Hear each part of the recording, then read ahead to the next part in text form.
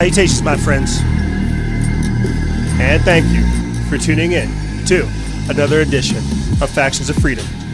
I'm your host, Noise Era, Freedom Faction, whichever one you prefer, and I have titled this episode, Rona Revelations, Social Disintegration, and Inhibiting Healing. Why? Because we're basically not even being told that the coronavirus is a hoax, yet we've got to deal with racism now. So how am I supposed to get better when you guys keep hitting me with all these crises? Yeah, we break that whole thing down. We look over the George Floyd protests, as well as all the other mayhem and bedlam that took place over the weekend, as well as the soft disclosure of the ineffectuality regarding the coronavirus. And we finish off the episode breaking down the importance of taking care of yourself, man, not being a scumbag, of getting healthy. It's a real thing. It's a very real thing. But before we get the episode started, a few quick updates for you guys. Make sure you listen to the mini-cast we did earlier this week, the post-COVID chaos. We break down the trauma-based mind control that people are under, as well as the importance of having things like CBD, getting storable foods, boosting your immune system, not getting brainwashed. It's very, very real. And if you didn't listen to the episode we did with Charles Caston of Truth is Terrorism, it plays a huge part in what we discuss in this episode. Last thing, and I'll let you go. I will be taking a break coming up soon. I talk about that in this episode, but you guys should know this switch up is not good. So I'm going to take a couple days to get myself reacclimated. But with that being said, let's start the show.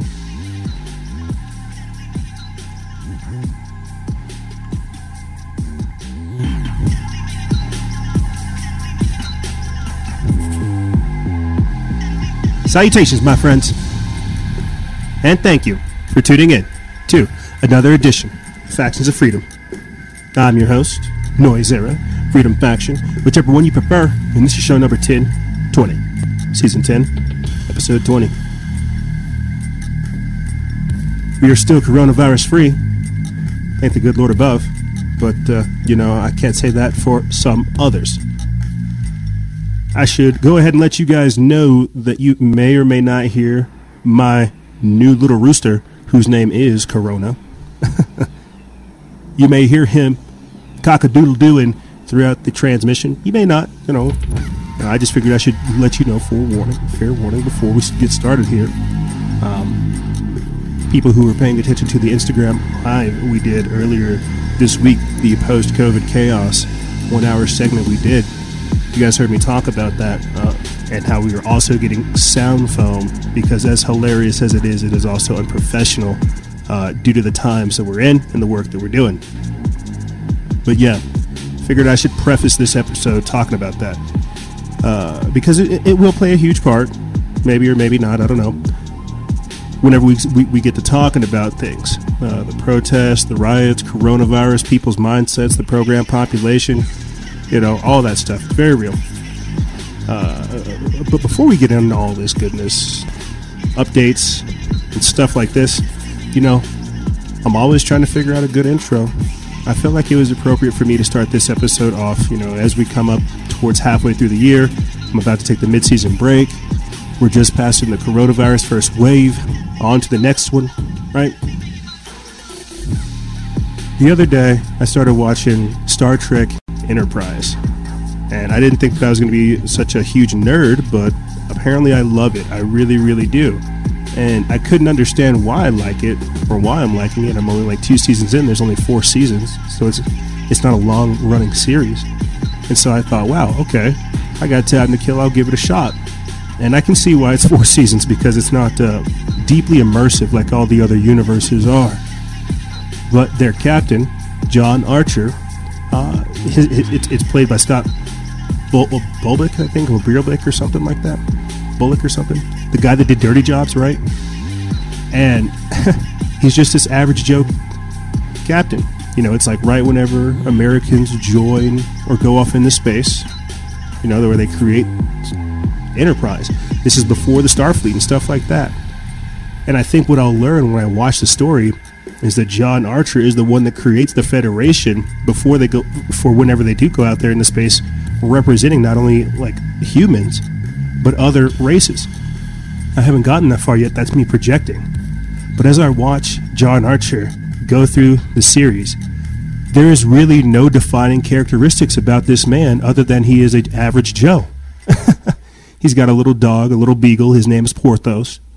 There's even an episode, where he loses his mind trying to save his dog. And I think, gosh, this is the weirdest thing to watch. It's a Star Trek show, right? We're supposed to be dealing with interspecies and interplanetary politics. What's going on? And it's there. But why am I gravitated to this show?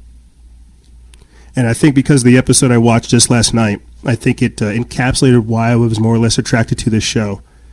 The captain, he's just wanting to talk about the work that he's doing, going out there, adventuring into space, the things he's seeing, the people he's discovering. But he's also coming into contact with hostile aliens that don't have the same view, that are not welcoming to others, to foreigners. He's meeting other impoverished races, people that can't really fight for themselves or don't even have that notions. Suppressed beings who have fantastic technologies but are being manipulated by others. And so he doesn't want to have to get involved in all this stuff. He just wants to explore, discover new races. But along the journey, he's learning that he needs different things. He doesn't want to get involved in people's drama, but people's drama is coming to him. So he has to do the whole, and it's crazy because his crew is creating the red alert system that would later be adopted for future ships. The command share, so that whenever you go into battle stations, everybody's ready. Everybody's all on the same page. And you're seeing that be developed because this guy doesn't want to, but he's going out there into space and he's seeing the real threat, standing up for what's wholesome and what's good. But what's so amazing, and I think this is why I wanted to lead in the episode talking about this, is he's not wanting it. The urges are there. The urges are there to be a tyrant, to be like the Klingons, or to be like overly intellectual and emotionally detached to like the, what are they called? What is Spock? Crap, man. I'm sure the Trekkie fans are mad at me. You got the Klingons. Vulcans. Yeah, the Vulcans. There you go. Sorry. That was not on purpose. But it's just crazy seeing the development of that. And so I wanted to lead the show talking about that because we always compare the podcast, the page, the various other platforms, the network, the interviews, the guests, everything else we're doing. We compare it to a weapon system. And I think just seeing John Archer venture out into space, this happy-go-lucky guy with his dog, and him having to essentially adapt to the situation, I can't lie, I felt a sort of kinship. It's just like this dude doesn't care about all these special things or these things, but he's not necessarily being made to care. They're being brought into his awareness, and rather than succumbing to these things, he's overcoming them and bettering them. And I think that's what ultimately we're trying to do here, not only with the podcast but with our lives and everything else, man. You see. I'll say this and I'll start getting into the topics and things with you guys. A new listener we have now is actually one of my, he's a local business owner. And this past weekend, I got called a celebrity, an Instagram celebrity. And it was like an actual congratulatory thing because he checked out the page. He likes what we do, this, that, and the third. Thank you.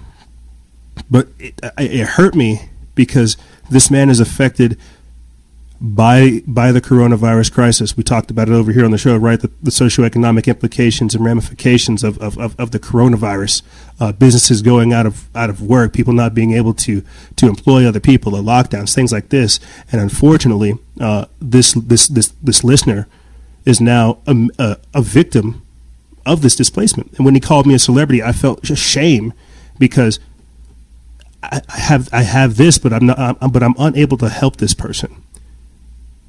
And so what I guess I'm really trying to say is, with the leading end of the story of John Archer and, trying to, being called a celebrity but not really wanting that label, I guess I don't really see what we're doing here. And I'm beginning to learn the power that we've inherited being in this position for extended periods of time. I talk about how 5, 6, 7 years is nothing, but that's a very real thing. And having it put into perspective here in my local community, this crisis brought that to my awareness. And I think what I'm trying to say is I appreciate the credibility, the influence, and everything else that I have. I'm still learning how to wield it. This is an unruly responsibility, and I'm not complaining, but this is the work, and this is what happens. And so all I can really do is hope that you guys see me go through these hurdles, these trials, these tribulations, and you understand that that's how this happens. You may have heard me go into depth a little bit about this earlier this week on the podcast episode, my history of fighting for humanity, my history of being a humanitarian, my history of generally caring about my fellow human man, or my fellow human man, my fellow human, and getting the work done. You see. And so that's all. This is the person that you guys have helped create. This is the page that you guys have wanted. And seeing these things go down, it does break my heart. But at the same time, it tells me we've still got more work to do. We're we're making a ripple effect. We've just got to keep going on. And with that being said, let's start the show. Go ahead and get rid of that sticky note. Bam. So, I guess coronavirus doesn't exist anymore, right? I guess that was all a hoax. That was all a joke. Right. Don't worry. We'll get into the race riots. We'll get into the George Floyd. I can't even pronounce this man's name. Derek Chauvin. We'll get into the Derek Chauvin, not the conspiratorial aspect, but the informational aspect. They've been charged. But what people have to understand is this was never about race. This was never about George Floyd. This was never about lives. This was about control. We talked about this earlier this week, the trauma-based mind control that a lot of people are under. But don't you worry, we're getting into the social engineering, the destabilization, the manipulation. We'll get into that. But beforehand, I feel like it's imperative that we put a bow on this. I'm not going to let these guys get away with pulling a massive hoax like this and get away, okay?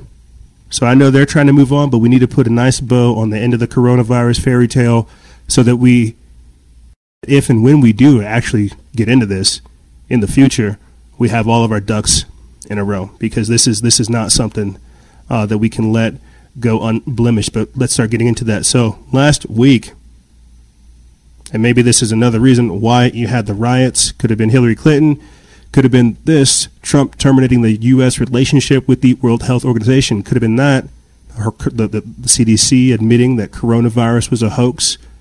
There's a lot of different things as to why this protest and riot came out. But let's get into this article talking about Rona revelations, what happens after we've passed the first wave, and where people's heads are at. This article comes from News Punch. It's by Nima Harris. We put this up May 29th. It says President Trump has announced that the U.S. is terminating its relationship with the World Health Organization. Speaking at the Rose Garden at the White House on Friday, the U.S. president accused the World Health Organization of misleading the world after being put under pressure from China, which he blames for coronavirus. He said he will now direct funds into other organizations. Quote, "We will today be terminating our relationship with the World Health Organization," Trump announced during the press conference. RT reports that he said that the World Health Organization was, quote, pressured by China to mislead the world about the coronavirus, hampering the U.S. and global response and resulting in over 1 million deaths worldwide, including more than 100,000 Americans. As one example, Trump listed the World Health Organization advice against banning travel earlier this year and criticism of his decision to halt incoming flights from China.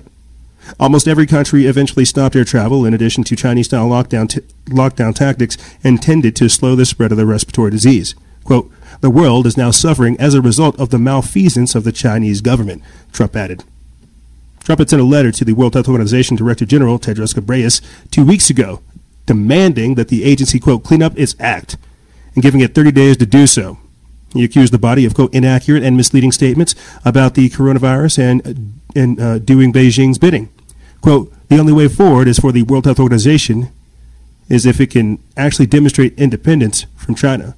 We do not have time to waste." Friday's announcement comes 20 days after that letter, ahead of the self-imposed deadline. That's right. That's right. And we've talked about this. China covering up for the World Health Organization. them saying that there's no human-to-human spread or human-to-human transmission of the virus. We talked about this, and it's like as soon as that information started coming out, more and more information became aware of, or at least more and more information came out about what we were saying. What we've been saying throughout the entirety of this so-called crisis, that it's more contagious, less deadly. I'm not saying that the virus isn't real. I'm saying the hype was unnecessary.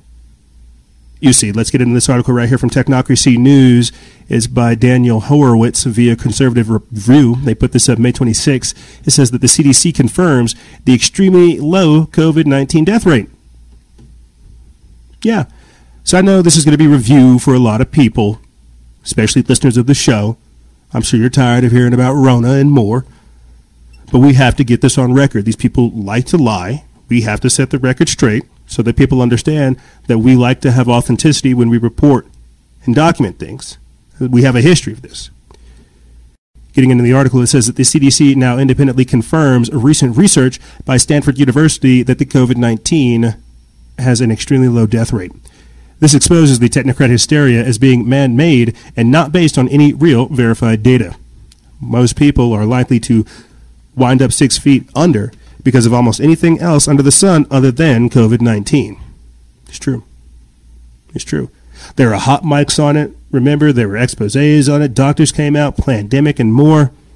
It's a hoax. Continuing on, it says, the CDC just came out with a report that should be earth-shattering to the narrative of the political class. Yet it will go into the thick pile of vital data and information about the virus that is not getting out to the public. For the first time, the CDC has attempted to offer a real estimate of the overall death rate for COVID-19, and under its most likely scenario, the number is 0.26%. Officials estimate a 0.4% fatality rate among those who were symptomatic and project a 35% rate of asymptomatic cases among those infected, which drops the overall infection rate to just 0.26%. Or 0.26%, almost exactly where the Stanford researchers pegged it a month ago. Until now, we have been ridiculed for thinking that the death rate was that low, as opposed to the 3.4% estimate of the World Health Organization, which helped drive the panic and the lockdowns. Now the CDC is agreeing that the lower rate is in plain ink. Plus, ultimately, we find out that the IFR is even lower because numerous studies and hard counts of confined populations have shown a much higher percentage of asymptomatic cases. Simply adjusting for a 50% asymptomatic rate would drop their fatality rate to a 0.2%, exactly the rate of Dr. John Leonardis of Stanford University projected. Basically, everything we've been talking about, we got hoaxed. I'm not saying that the virus isn't real, but the hoax was unnecessary. The hype was unnecessary. Shutting down the economy was unnecessary. Getting into the hysteria, the masks, blaming everybody, the virtue signaling, the quarantine Karens. It was all unnecessary. And you know this. But regardless of it being unnecessary, right, we are still left with the aftermath. You see, so that was last week. I want to go ahead and fast forward a little bit to something that's going on this week, or at least information that confirms everything we've been talking about again and more.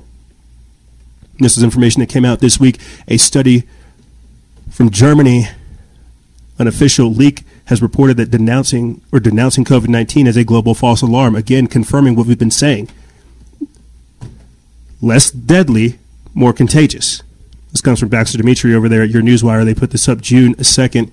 It says a report drafted by a scientific panel appointed by Germany's Interior Ministry that declares the COVID-19 pandemic is a, quote, global false alarm, has been leaked by a former employee.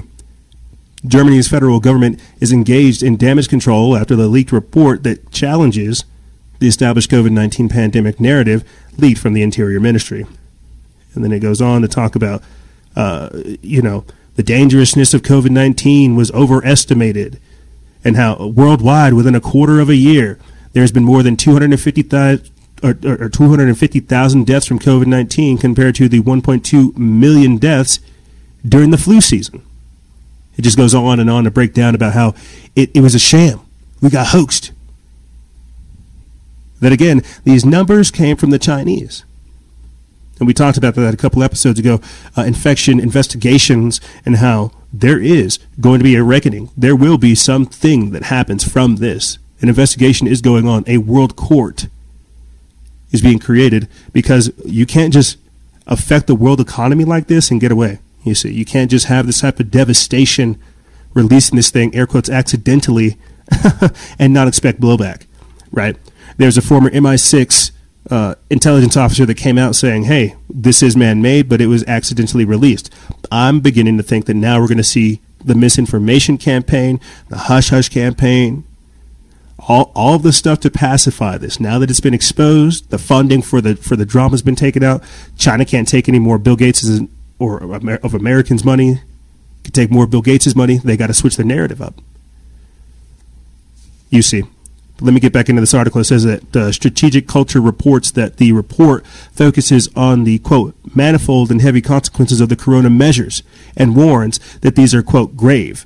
More people are dying because of the state-imposed corona measures than they are being killed by the actual virus. And we'll talk about that more specifically in the third segment. The reason is a scandal in the making. A corona-focused German healthcare system is postponing life-saving surgery and delaying or reducing treatment for coronavirus patients or non-corona patients. Berlin is in denial mode. The scientists are beginning to fight back because they don't want to go along with this. Initially, the government tried to dismiss the report as, quote, the work of one employee and its contents, quote, as his own opinion. While the journalists closed ranks, no questions were asked, and the politicians followed suit. But the 93 pages report titled, quote, Analysis of the Crisis Management has been drafted by a scientific panel appointed by the Interior Ministry and composed by external medical experts from several German universities. The report was the initiative of a department of the Interior Ministry called Unit KM4 and in charge with the protection of critical infrastructure. This is also where the German official turned whistleblower Stephen Cohn worked, and from where he leaked it to the media. The authors of the report issued a joint release already on May 11th, berating the government for ignoring expert advice and asking for the Interior Minister to officially comment upon the experts' joint statement. Quote, therapeutic and preventive measures should never bring more harm than the illness itself. Their arm should be to protect the risk groups without endangering the availability of medical care and the health of the whole population, as it is unfortunately occurring. Quote, we in the scientific and medical praxis are experiencing the secondary damages of the corona measures on our patients on a daily basis. We therefore ask the Federal Ministry of the Interior to comment upon our press release, and we hope for a permanent discussion regarding the corona measures, one that leads to the best possible solution for the whole population. At the time of writing, the German government had yet to react, but the facts are, sadly, vindicating the medical experts' worries. On May 23rd, the German newspaper Das Bild, titled Dramatic Consequences of the Corona Measures, 52,000 cancer operations delayed inside, a seeding medical doctor warns that, quote, we will feel the side effects of the coronavirus for years. This is what I mean by Rona revelations. It was a hoax, but now that we're here with this, what's going to happen? Again, the socioeconomic ramifications. This is why we had Dr. Stephanie Grutz on, to break down the benefits of UV light. What's going on with our medical system and more? Why would we go in lockstep with China? You see, none of these things made sense. The death science that was being promoted, because it wasn't science, it was politics. Check this out right here. Coronavirus no longer clinically exists in Italy, top doctor says. We put this up June 3rd over there at Signs of the Times. It says a study conducted at a hospital in Milan found that the number of viruses present in people who tested positive has decreased. Wow. It says COVID-19 is losing its potency and no longer clinically exists in Italy, a senior Italian doctor has claimed. Dr. Alberto Zangrillo, the head of Milan's San Raffaele Hospital in the hard-hit Lombardy region, said that the new coronavirus has become much less lethal, with newly infected patients having weaker symptoms than a couple of months ago. The comments caused a storm in Italy, a country that is slowly emerging from one of the strictest lockdowns in the world, with the president of the scientific body that advises the government saying he was baffled at the claim. A study conducted at the San Rafael Hospital found that the number of viruses present in the people who tested positive decreased significantly between March and May. Quote, the swabs that were performed over the last 10 days showed a viral load in quantitative terms that was absolutely infinitesimal compared to the ones carried out a month or 2 months ago. Dr. Zangrillo told RAI Television, following the analysis of 200 patients and comparing the viral load present in samples taken with a swab, the virus has, quote, enormously weakened, according to Massimo Clementi, director of the Microbiology and Virology Laboratory of San Rafael. Another Italian doctor from hospital in Genoa has echoed these views. That's right.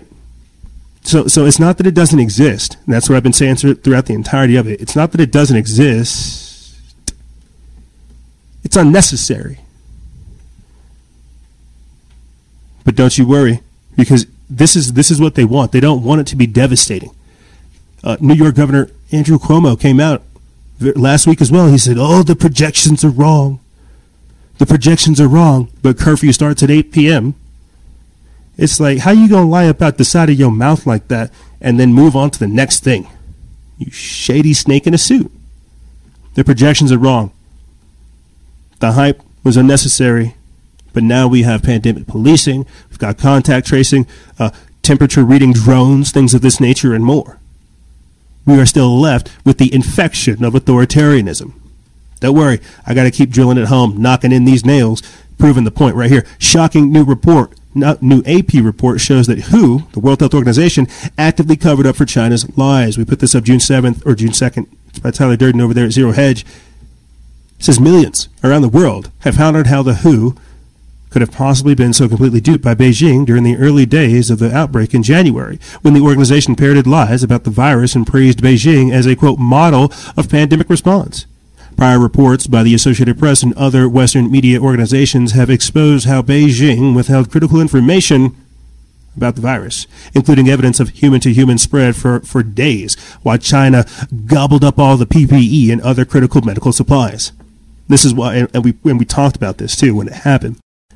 President Xi Jinping laughed and said, "This will be good for the Chinese economy," because you've got to understand. Export the disease and then export the cure, or export the disease, sell the cure. The same way that China's over there giving billions of dollars to Africa to help build up their infrastructure, like we reported on years ago, them saying no strings attached. They're putting these countries effectively in debt. You see, export the disease, sell the cure. This would be marvelous for our economy. Continuing on, it says, on Tuesday, as the U.S. heals from a long weekend of violence and unrest, the AP has published a new report based on the details of a never-before-reported internal call where the World Health Organization higher-ups discussed what to do about China's obstinance, fearing a rerun of SARS. The recording reveals that Beijing didn't immediately cooperate with the World Health Organization, and as the WHO had previously claimed, but instead dragged its feet, much to the consternation of several top officials at the UN-linked NGO. Yeah, they covered it up. One of the members of parliament from Japan went to the UN, caused like a ruckus, and was just like, oh my God, what are you guys doing? We might as well rebrand the World Health Organization as the Chinese Health Organization because of what you're doing. This is an affront. You're covering up. You're covering up. And we had to sit there and live and deal with it and breathe with it. Exist in it. Go along with it. Wear the mask. Put the ball gag on. Put the chains on. Put the gloves on. So, like I said, I'm not saying that the virus itself is not real. I'm saying that it's less lethal, more contagious, as evidenced by my next article right here. Another article that comes from Zero Hedge. It says thousands of Dutch COVID-19 survivors likely have permanent lung damage, according to top pulmonologist. Yeah, there were reports coming out that people said roughly 40% they lost roughly 40% of their lung functionality post-COVID. So as they recovered from COVID, they had at least they only had 60% of their lung functions. This is why some people were saying that, hey, if you catch COVID, you can't join the army, you can't join the military, because your lungs are going to be all messed up. And so in the future, whenever we break this stuff down, I'm going to point out how this is another biological attack. You see. But we talked about, again, how it attacks your upper respiratory tract and how there's different things that you can do. And when these people were given the ventilators, they were blowing out their lungs. But again, because you didn't have autonomy, you didn't have people thinking for themselves, we were going lockstep with China, that's what we got. So I'm not saying that the virus isn't real. I'm saying that it's less lethal, more contagious, less deadly, more contagious. It is treatable. It is dealable. But if we don't, if we don't wisen up and think for ourselves and really treat this the way that it needs to be and looked at, we're going to get screwed. I think I just worry because no one's talking about the man-made aspect of it, but that's a different discussion for a different day, I suppose. Let's get into this article. We put this up May 28th. It's by Tyler Durden of Zero Hedge. It says COVID-19 may be far less deadly than originally projected, and asymptomatic cases may be even more common than first suspected. But for those who have caught it and come down with symptoms, the disease can leave people with lasting symptoms, including shortness of breath, lethargy, recurrent fevers, headaches, itchiness, and other mysterious problems that aren't going away. This is why we're trying to keep our eye on this strange, new, mysterious disease that is affecting children. Continuing on, it says, to that end, a top pulmonologist in the Netherlands says that thousands of Dutch residents who have recovered from COVID-19 may be left with permanent lung damage, resulted in decreased lung capacity and difficulty absorbing oxygen. Wei Feng Kong and Prijci P. Aguaro, according to Leon van Toren, chairman of the Dutch Association of Physicians for Pulmonary Disease and Tuberculosis, NVALT, people are underestimating the consequences of the coronavirus. Quote, in severe cases, a kind of scar formation occurs. We call this lung fibrosis. The lungs shrink and the lung tissue becomes stiffer, making it hard to get enough oxygen, Van de Toren told Dutch newspaper AD, adding that, quote, there may be thousands of people in the Netherlands who have suffered permanent injury to the lungs from corona. Of the 1,200 COVID-19 patients who so far recovered after admission to intensive care, almost 100% went home with residual damage, he said to AD. And about half of the 6,000 people who were hospitalized but did not need intensive care will have symptoms for the years to come. So far, 45,000 people in the Netherlands tested positive for the coronavirus. Many did not get sick enough to need hospital care in the group. Van de Toren expects that the permanent problems will be less serious, but still possible. Van de Toren says that the patients experiencing lung issues should immediately see a pulmonologist, as, quote, there may be a low oxygen level in the blood, which is harmful to the body. Quote, people with a history of corona infections should be monitored closely to see if recovery is complete, he added. So yeah, I'm not saying that the virus isn't real. What I'm saying is, again, less lethal, more contagious. We can deal with this. It's treatable. But the way that we went about this was so so archaic, so foolish, so dangerous, so deadly, that of course we should have worried. Good Lord, why would you not worry? You see, why would you not worry about Trump coming out and saying, we're going to go Operation Warp Speed, teaming up with Bill Gates to come up with a vaccine to try to fix this? Why would you not worry? There's an article right here from Natural News by Lance D. Johnson that puts it into perspective. It says, a survey finds that Americans are growing increasingly distrustful towards, quote, warp speed coronavirus vaccine development. Because just last week we were hearing about how the sun's coming out. People are going outside. The virus is losing its potency. It's, again, less lethal. Why do we need this? We don't. Get yourself some sunlight. Take care of yourself. Let's get into this. It comes from Lance D. Johnson. Like I said, they put this up May 28th. A growing number of Americans have become skeptical of an up-and-coming rushed coronavirus vaccine that is said to be distributed by the military. The very same military that begins to quell these protests nationwide. Who knows? Maybe they'll engage in contact tracing these very same protesters to give them the coronavirus vaccine. Continuing on, it says a new Reuters survey of 4,400 Americans conducted between May 13th and May 19th finds that 25% of respondents are, quote, not very interested in or not at all interested in the prospect of a vaccine for COVID-19. Approximately 40% believe warp speed vaccines will be more risky than the infection itself, and over a third of respondents would be less willing to take the vaccines if President Trump claimed they were safe. Another 11% are unsure about it altogether. Most survey respondents are concerned about the current speed of vaccine development and the force by which these experimental injections are being pushed into existence. Quote, with all the attention on COVID-19, I would have expected more people to be interested in getting a vaccine, somewhere around 75%, said Dr. William Schnappner, vaccine expert at the Vanderbilt University Medical Center in Nashville, Tennessee. It goes on to talk about Americans growing weary of the coercion to, get the shot, Bill Gates, you're going to love it. In some states, lockdowns are being prolonged and weaponized, forcing residents to accept, quote, a new normal of lost freedoms until a vaccine or other pharmaceuticals are rushed into existence. This level of medical coercion, emboldened by the force of unlawful government mandates, is making many people think twice about the injection they are being told to submit their lives to.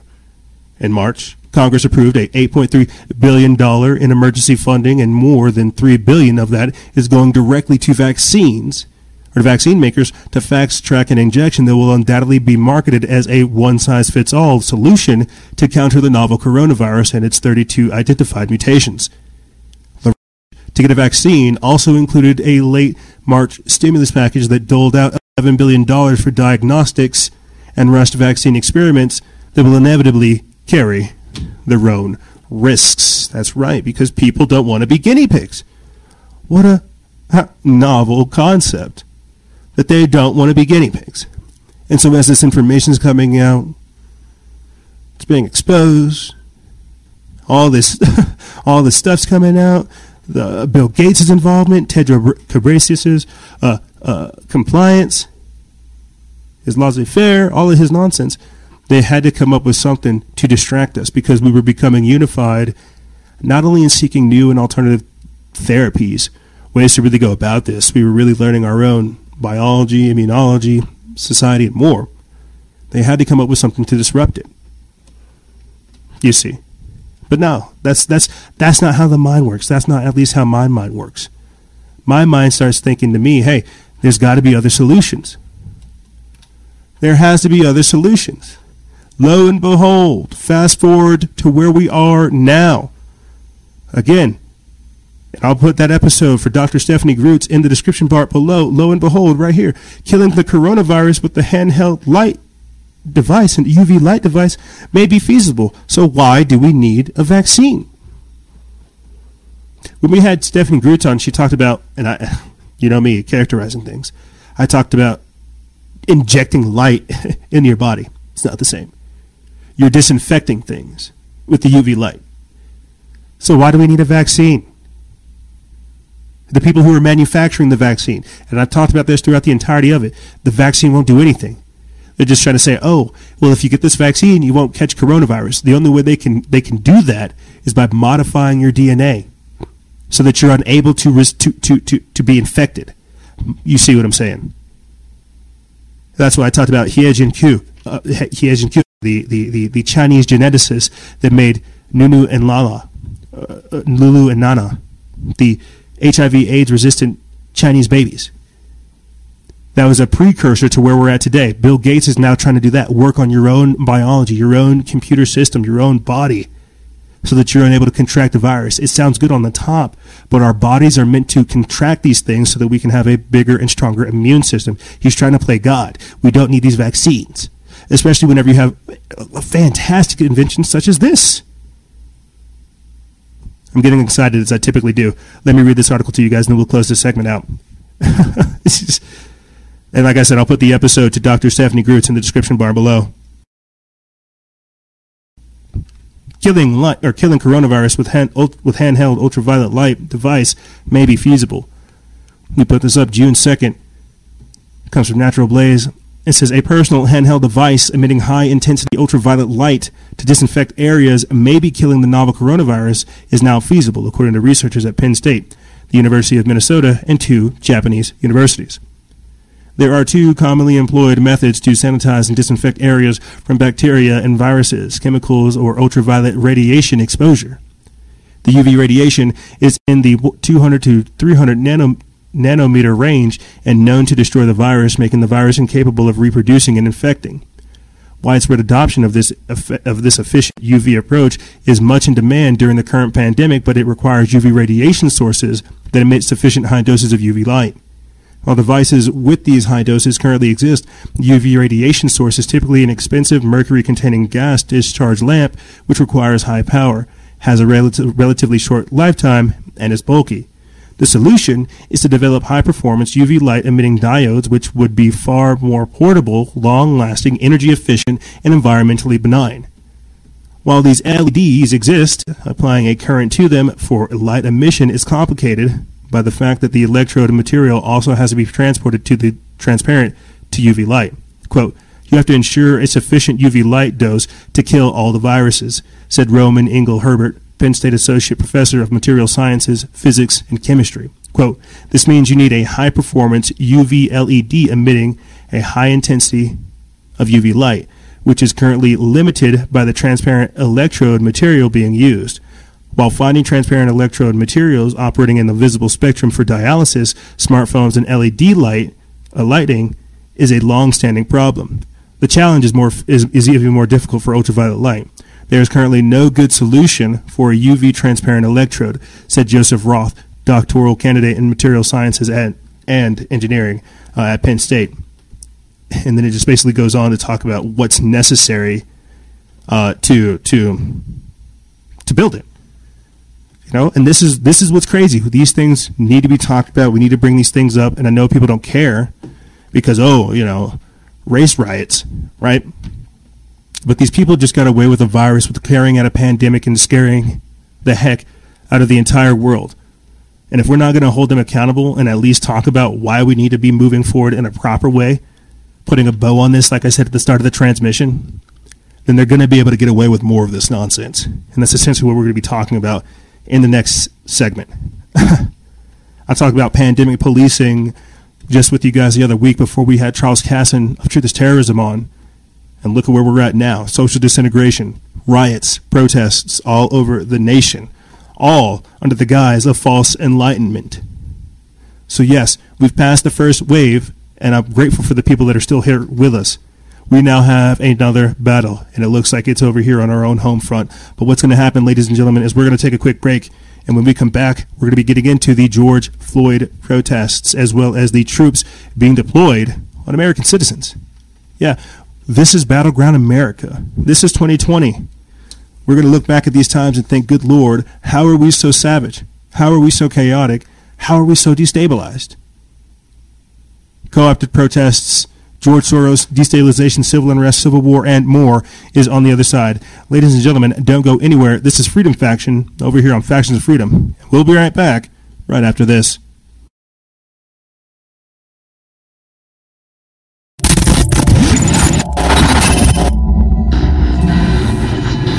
We have a evacuation of all counties. I report complete devastation. We have a giant squall, cloud, covering up the other path.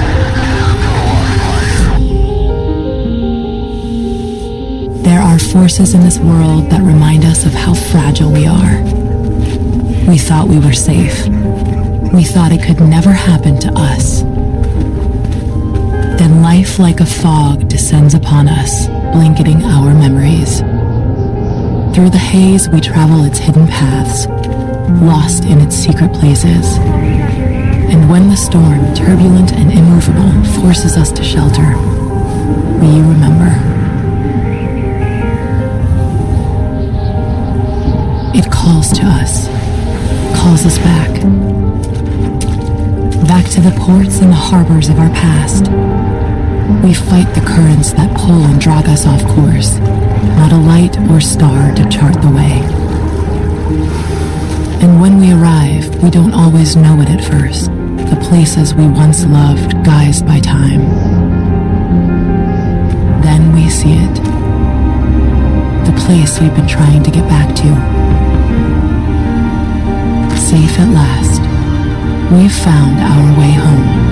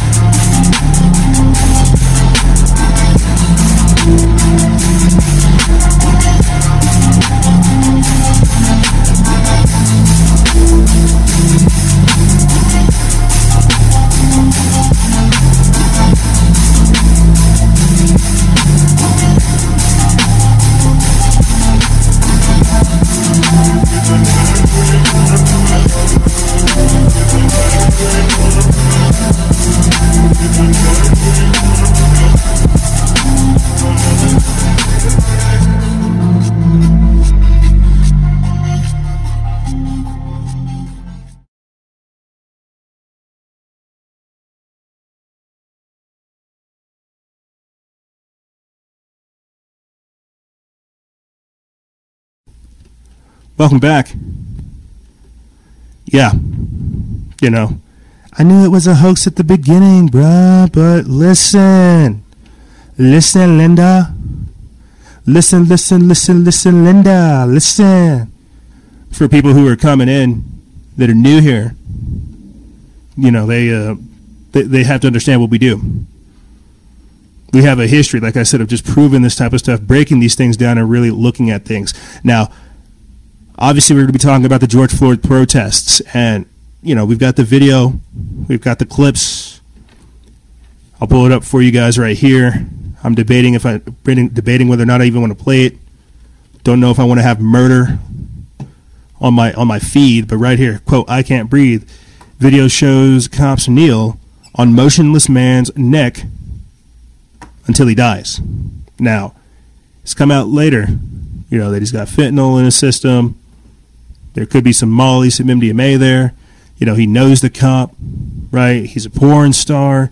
They both work at the same club together. He's got the weird Freemasonic eagle on his chest. It's strange. It's very strange. There's a lot of very strange things surrounding George Floyd. I will not lie. And I'm sure you can all go down the conspiratorial rabbit hole trying to find that. What I'm trying to point out by just simply saying this right here, for 10 minutes, man, this guy had his neck just like snapped, just sat on. Regardless of how you feel, this is still a human being. You can't be treating humans like this.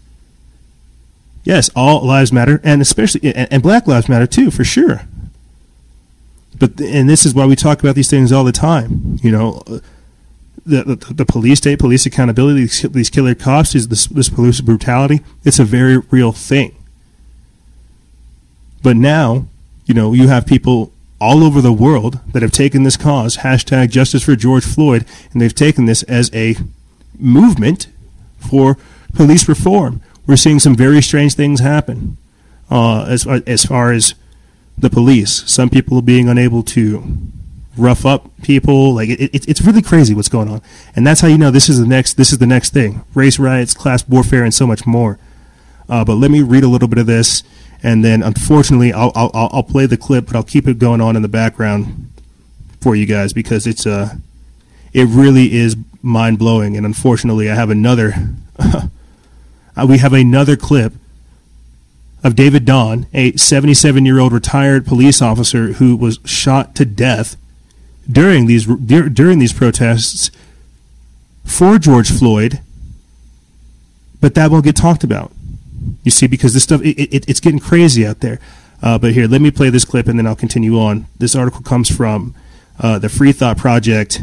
They put this up May 26th. It's by Matt Agarist. It says, after the death of Eric Garner in 2014, and after it shook the nation, the phrase, "I can't breathe," has become a chilling symbol for violence doled out at the hands of the state. The Free Thought Project has reported on multiple instances in which entirely peaceful and often innocent people have muttered those words just before police officers squeeze the last bit of life from their bodies. Tragically, as the video you're watching shows us, this is still happening. Monday night, police officers in Minneapolis responded to a call over an allegedly, quote, forgery in progress. And when the cops arrived, they found a man who appeared to be in his 40s who, quote, fit the description. And as a young black man, that's some old racist stuff if you've ever heard it right there. Fit in the description. I just got to say, too, you know, because we really don't cover race here. It's not one of our chief things. I'm not talking about race to virtue signaler to get people's attention. I was talking about just the other week with you guys how the majority of callers that we had in on our Instagram Live were black and how crazy it is to just be a symbol in that way. And how many blue check mark rappers are in my DMs asking these types of questions. And so it's just crazy to see the movement like Black Lives Matter take over whenever you can represent the black movement in another way. But I'm getting distracted and adding personal things. Let me get back into this article. It says, quote, officers were advised that the suspect was sitting on top of a blue car and that appeared to be under the influence, the police statement said. Quote, 2 officers arrived and located the suspect, a male believed to be in his 40s, in his car. He was ordered to step from his car, and after he got out, he physically resisted officers. Officers were able to get the suspect into handcuffs and noted he appeared to be suffering medical distress. Officers called for an ambulance. The man died soon after. The statement said, adding that, quote, at no time were any weapons of any type used on anyone involved in this incident. Body-worn cameras were on and activated during this incident, as the disturbing video shows. The above description by police leaves out many details, as you can clearly see. The man, who had only fit the description of a forgery suspect, was thrown to the ground by police and held under a police officer's knee for 5 minutes. 5 minutes with a knee on his neck. Quote, my stomach hurts. My neck hurts. Everything hurts. I need water or something. Please. Please. I can't breathe. Officer, I cannot breathe. I cannot breathe. And you're seeing other officers sit there, stand by, do nothing. Nothing. While this man's literally fighting for his life. And I know people don't want to hear that. He resisted arrest.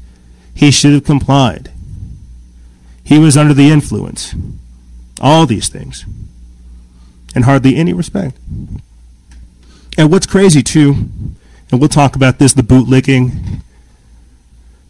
I think just, again, being a black dude, I really have to leave the racial aspect out of it because there's a lot of emotional attachments to this, and people are making it racial.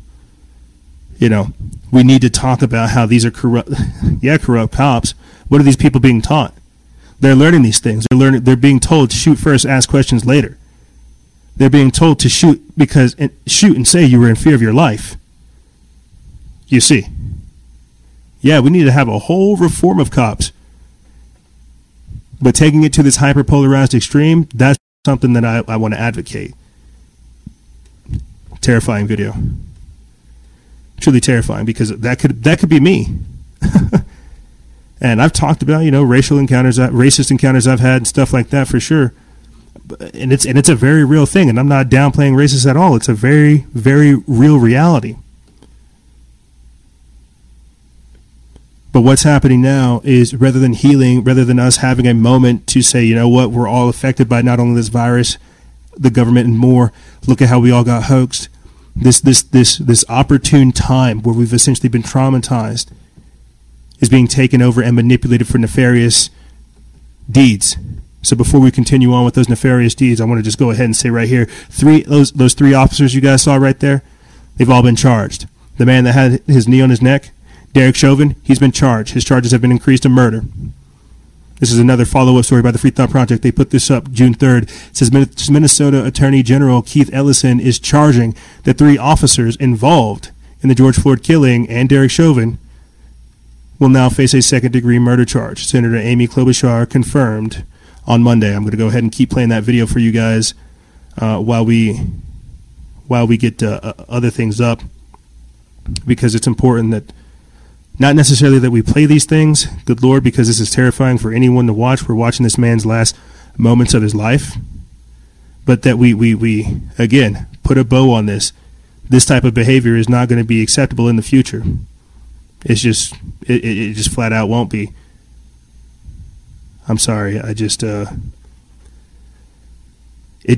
just crazy. You know, this is somebody's dad. This is somebody's uncle. This is somebody's relative. Whether you want to attach like a conspiracy to it or not, dude, like you're missing the point. that we can't be letting these things happen, that we can't treat fellow humans like this. I have another story I'm going to bring up later with you guys about a man essentially saving fellow protesters during all this, because that's what it's about. We're still people. You see how this officer right now, audio listeners, you can't see it. There's an officer standing in front of these guys, basically complicit. It's crazy. Let me continue on with the article. It says footage of Chauvin pressing his knee on a Floyd's neck despite the prone man saying he couldn't breathe went viral and drew widespread condemnation. The officer was fired over the incident and charged with third-degree murder and manslaughter.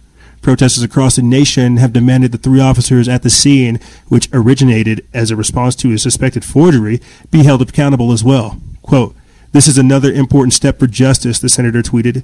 The three officers, Tao Thao, J. Alexander Kuang, and Thomas Lane, will be charged with aiding and abetting second-degree murder, according to the Star Tribune. Ellison is expected to make an official announcement on Wednesday afternoon. The Attorney General only recently took over the case after the request of Governor Tim Walz. It was previously being handled by the Hennepin County Attorney's Office. Floyd's death has sparked major anti-police brutality protests across the U.S., and while many were peaceful, others devolved into looting, rioting, and violence. The National Guard has been activated in several states to help quell the unrest, and curfews put in place in New York City, Nashville, and other areas. While numerous videos of police lashing out at protesters and journalists having gone viral in recent days, police officers have also become the target of violence, including retired Captain David Dorn, who was killed while trying to stop a burglary in St. Louis, Missouri. Yeah, and that too is a terrifying video. That wasn't even playing. It's a terrifying video. I don't think we'll even pull it up for you guys, but you know, all of this is insane. And I've really tried to keep my cool when covering it, because I try to stay very tight to the information. But all of this is insane. There's no way that you can justify this type of behavior to me. There's no way that, you know, any of what happened from last week into this week, I'm honestly like appalled and disgusted. Trump saying, "Oh, when the looting starts, the shooting starts." You're basically encouraging this type of behavior. You know, it's borderline. If you don't, it would be better if you don't engage. You get me? But fanning the flames, trying to intentionally tick people off, sending mixed communications and messages, it doesn't help. You get me? There are people within our comments that are just like, "Oh, you don't want them to send in the military freedom? Oh, what are you, a troll or an agent?" It's like, are you retarded? Do you see the days that we are in? These are not people who are going to be respectable in their power or respectable at all. You're hoping so.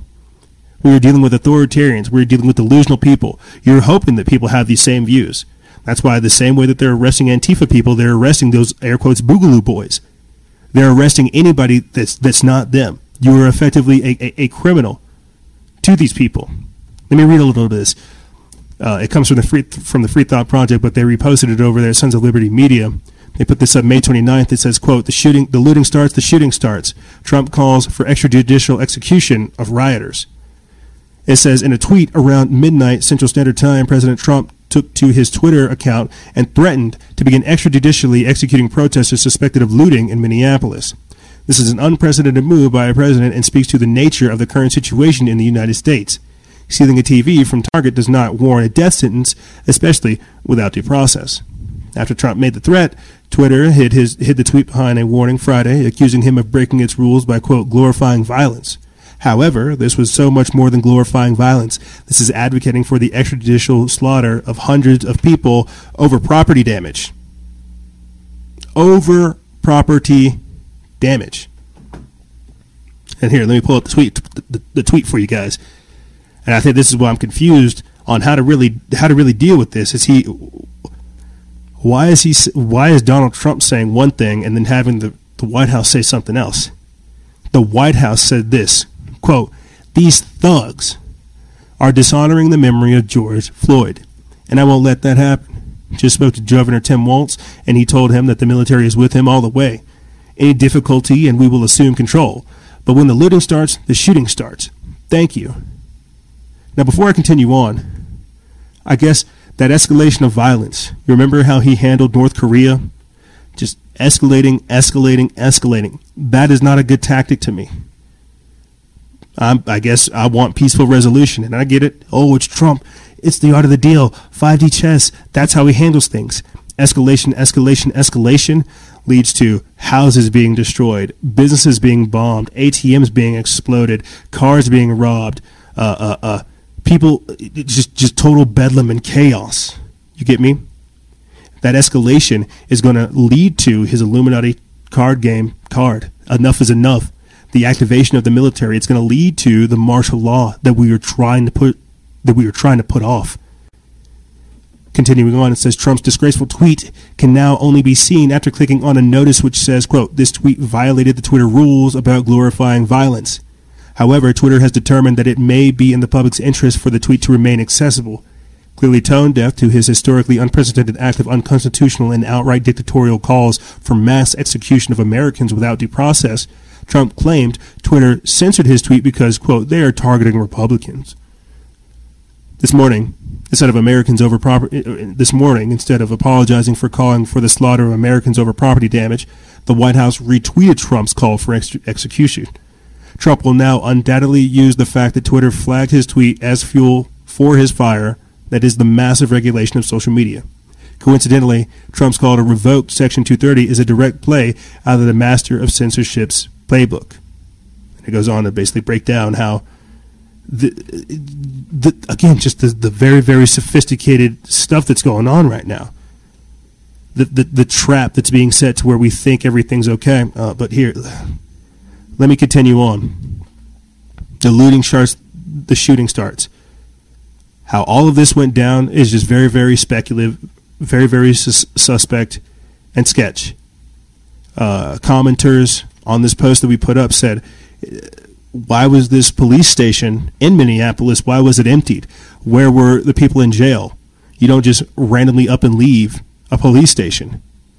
Who gave them the heads up? I'm going to play a quick clip, and it basically just talks about this. It's crazy. Audio listeners, unfortunately, you can't see it, but it's these protesters that take over the Minneapolis police station. I'll put the link in the description bar below. Currently, this video has 47,000 views, but it says demonstrators have broken into a Minneapolis police headquarters, setting fires and destroying everything in sight amid unrest unleashed by the killing of a local black man at the hands of law enforcement. There's a fire started.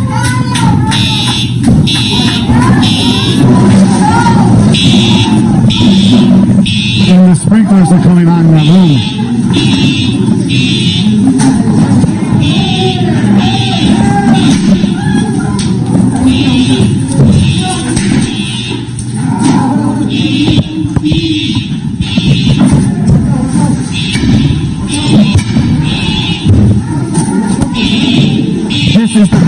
precinct right here. It has got ran through. Fires are starting in multiple rooms. The 3rd precinct. The precinct where the officers were employed.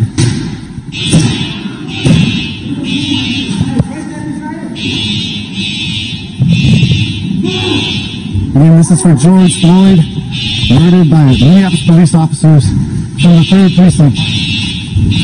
That's what they were drinking on their breaks.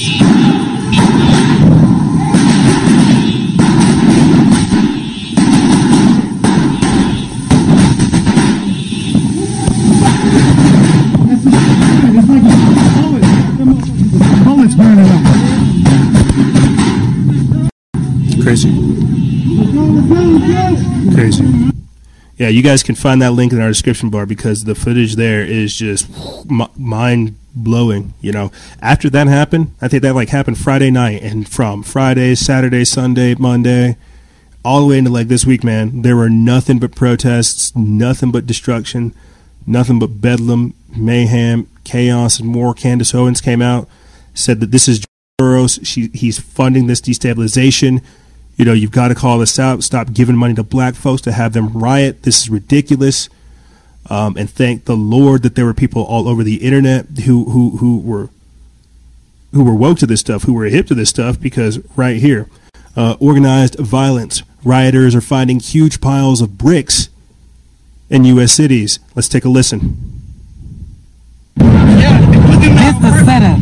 They put them there on purpose, Y'all know where we at. They gonna set them right up on the route. Y'all know what building this is right here. I ain't even gonna say what name it is. Hey, where do them bricks go to? Where do them This is bricks go setup. to? Where do them bricks We gotta go do to? better. Ain't no damn Gotta do better. Ain't no damn construction around here. I see. Ain't no damn construction around here. You just gonna set a pallet of bricks right there. Oh, okay. Listen, I did jury duty 3 months ago. Y'all don't keep no bricks right there. Do better.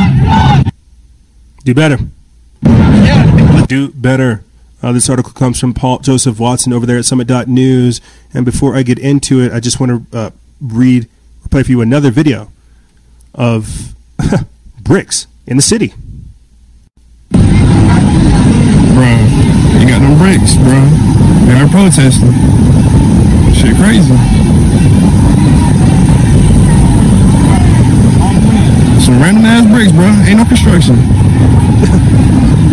Ain't no construction, bro. Just some random ass bricks sitting here.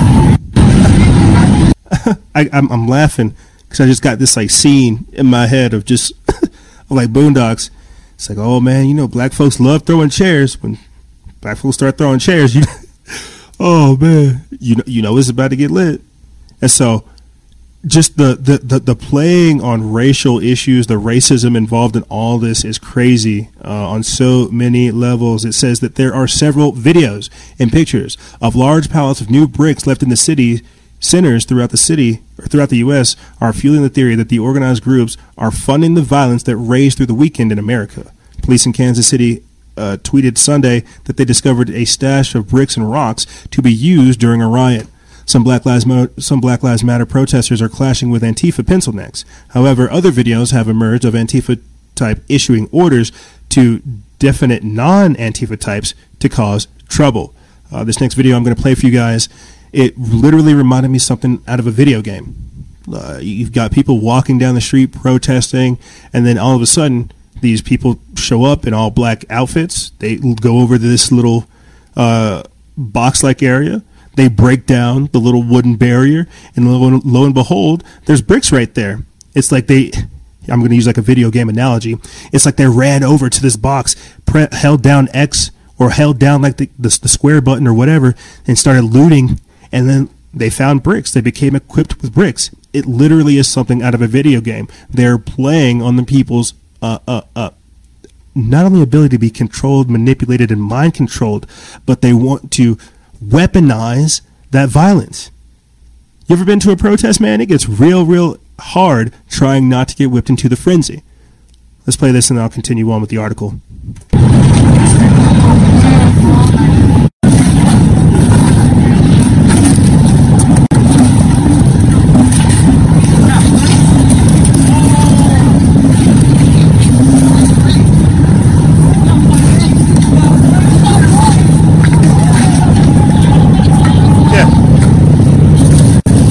It is literally something straight out of a video game. It's like you're running down the street and then you see like a treasure chest or something over there, so you have to go to it because you need new ammo, you need new items, you need something, and then it's just perfectly laid out there for these people. It's like sitting there, like a box of candy.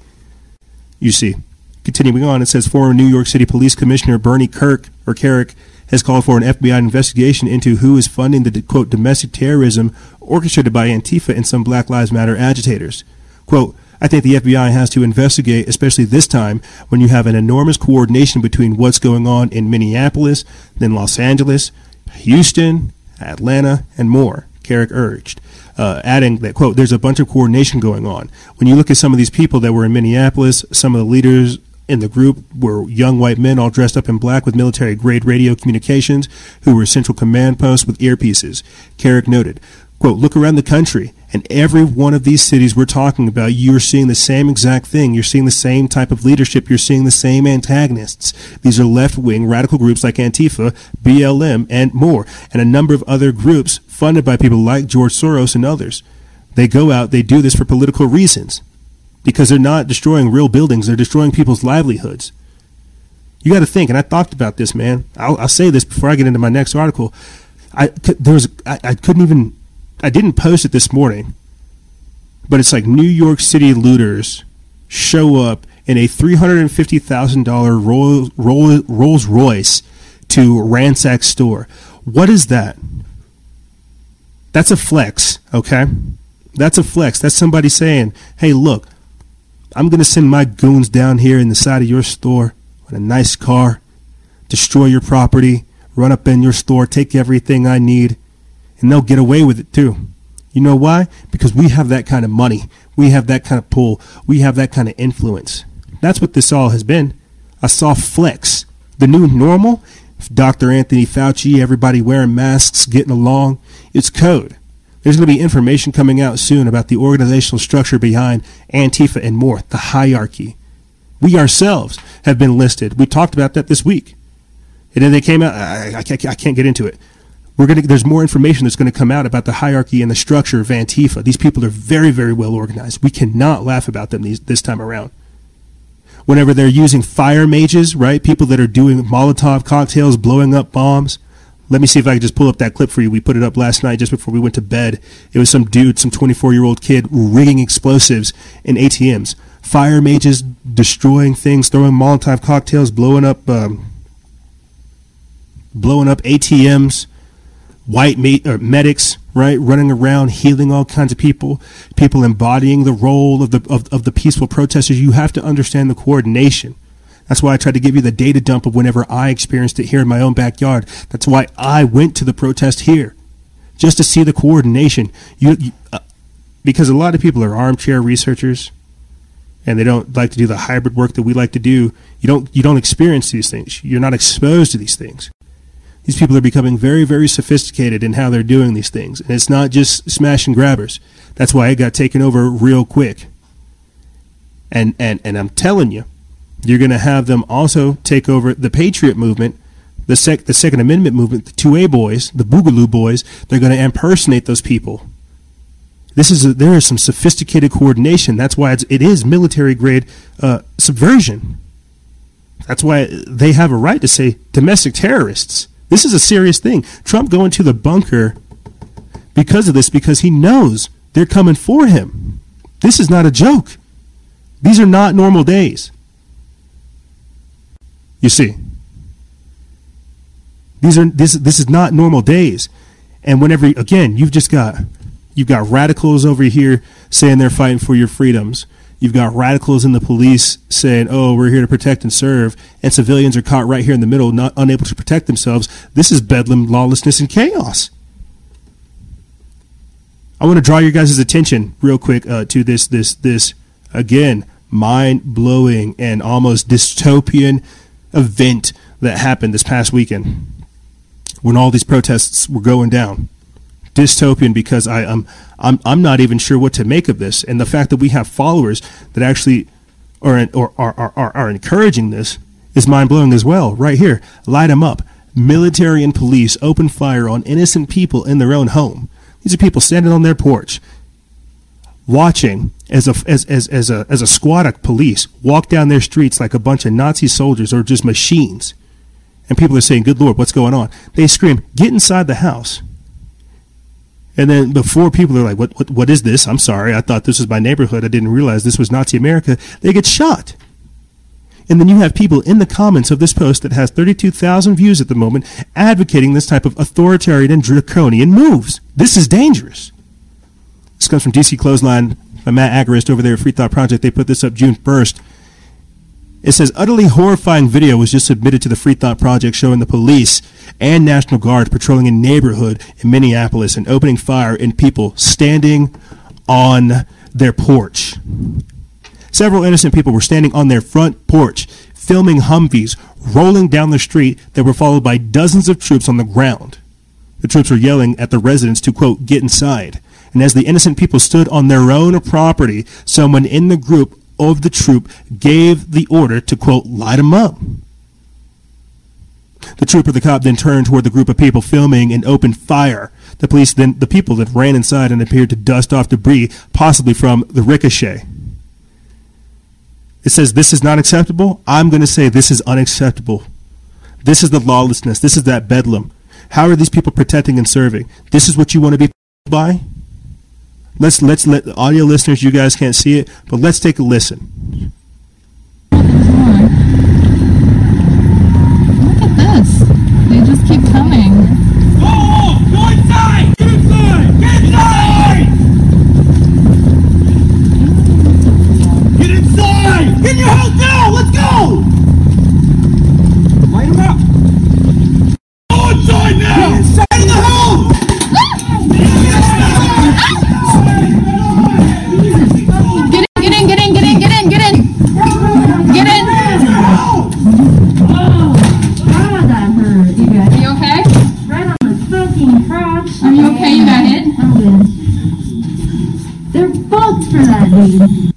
You got people saying, oh, they're rubber bullets. Oh, they're all right. Oh, they're fine. You're missing the point, my friend. Oh, well, this is a good thing. Have you ever been shot with a rubber bullet? You ever been tear gassed? You ever been maced? Have you ever been to a protest? You ever had your rights trampled on like this? You know? This is not good. This is not good at all. This type of behavior should be opposed. This is what we should really be protesting. This is what I'm up against. You see, and so as this is going on, because I'll get into a next clip, I'll play it for you guys. Trump saying he's going to deploy thousands of heavily armed troops. And that is, again, more of that threat escalation, right? Trying to quell the things, but you don't understand what this is doing. This is literally kicking a bear, antagonizing things, making things crazy. And whenever all this bedlam and chaos is going on, what does Trump do right here? Boom. President Trump rushed to the underground bunker as domestic terrorists descend upon the White House. This is all happening within the span of this weekend. And we all just had like a witness to the potential martial law that's coming. Like I said 2 weeks ago, I talked to you about pandemic policing. This week, we're now seeing underground bunkers being mentioned, troops being deployed, military posse comitatus thrown right out the window. You know, you're a slave in your own country. This is crazy. People not even sure who to turn to. Call the cops, they'll shoot you, or they'll stand on your neck for more than 10 minutes. Can't call, your neighborhood people. This is ridiculous.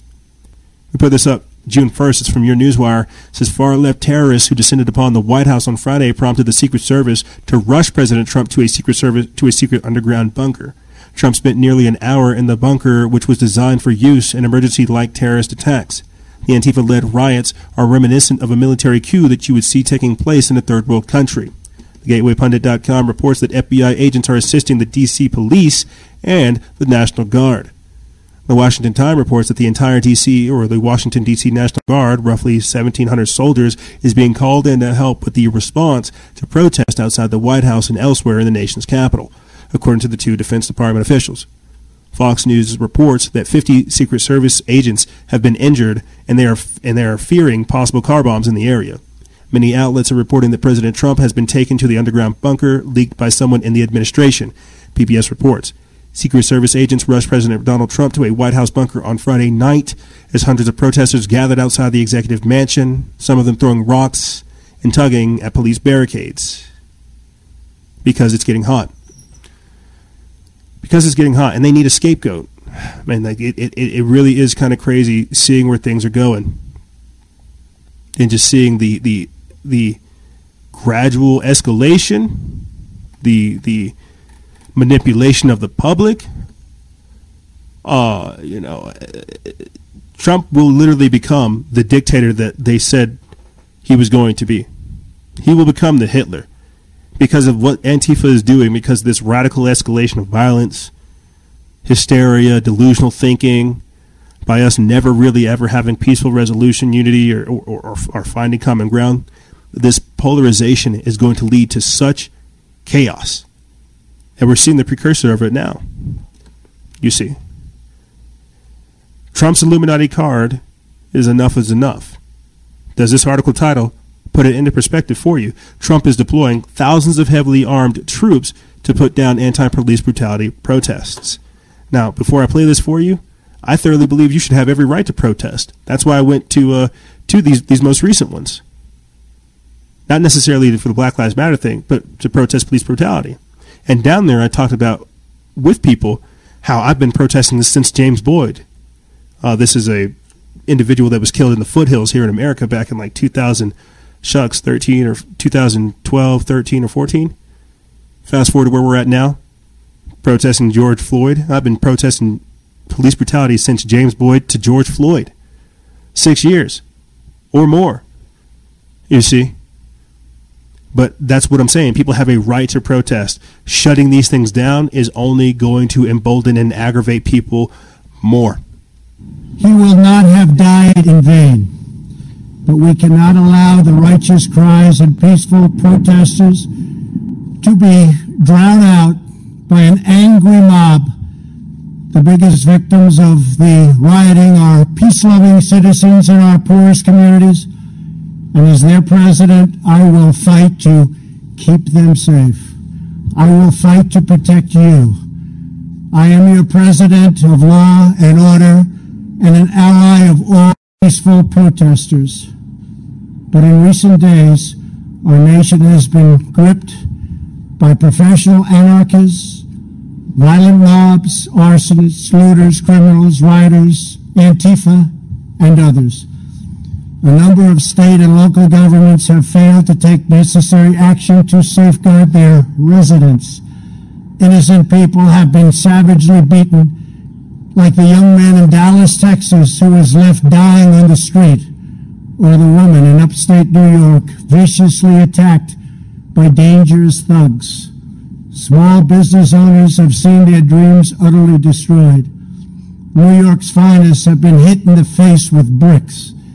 Brave nurses who have battled the virus are afraid to leave their homes.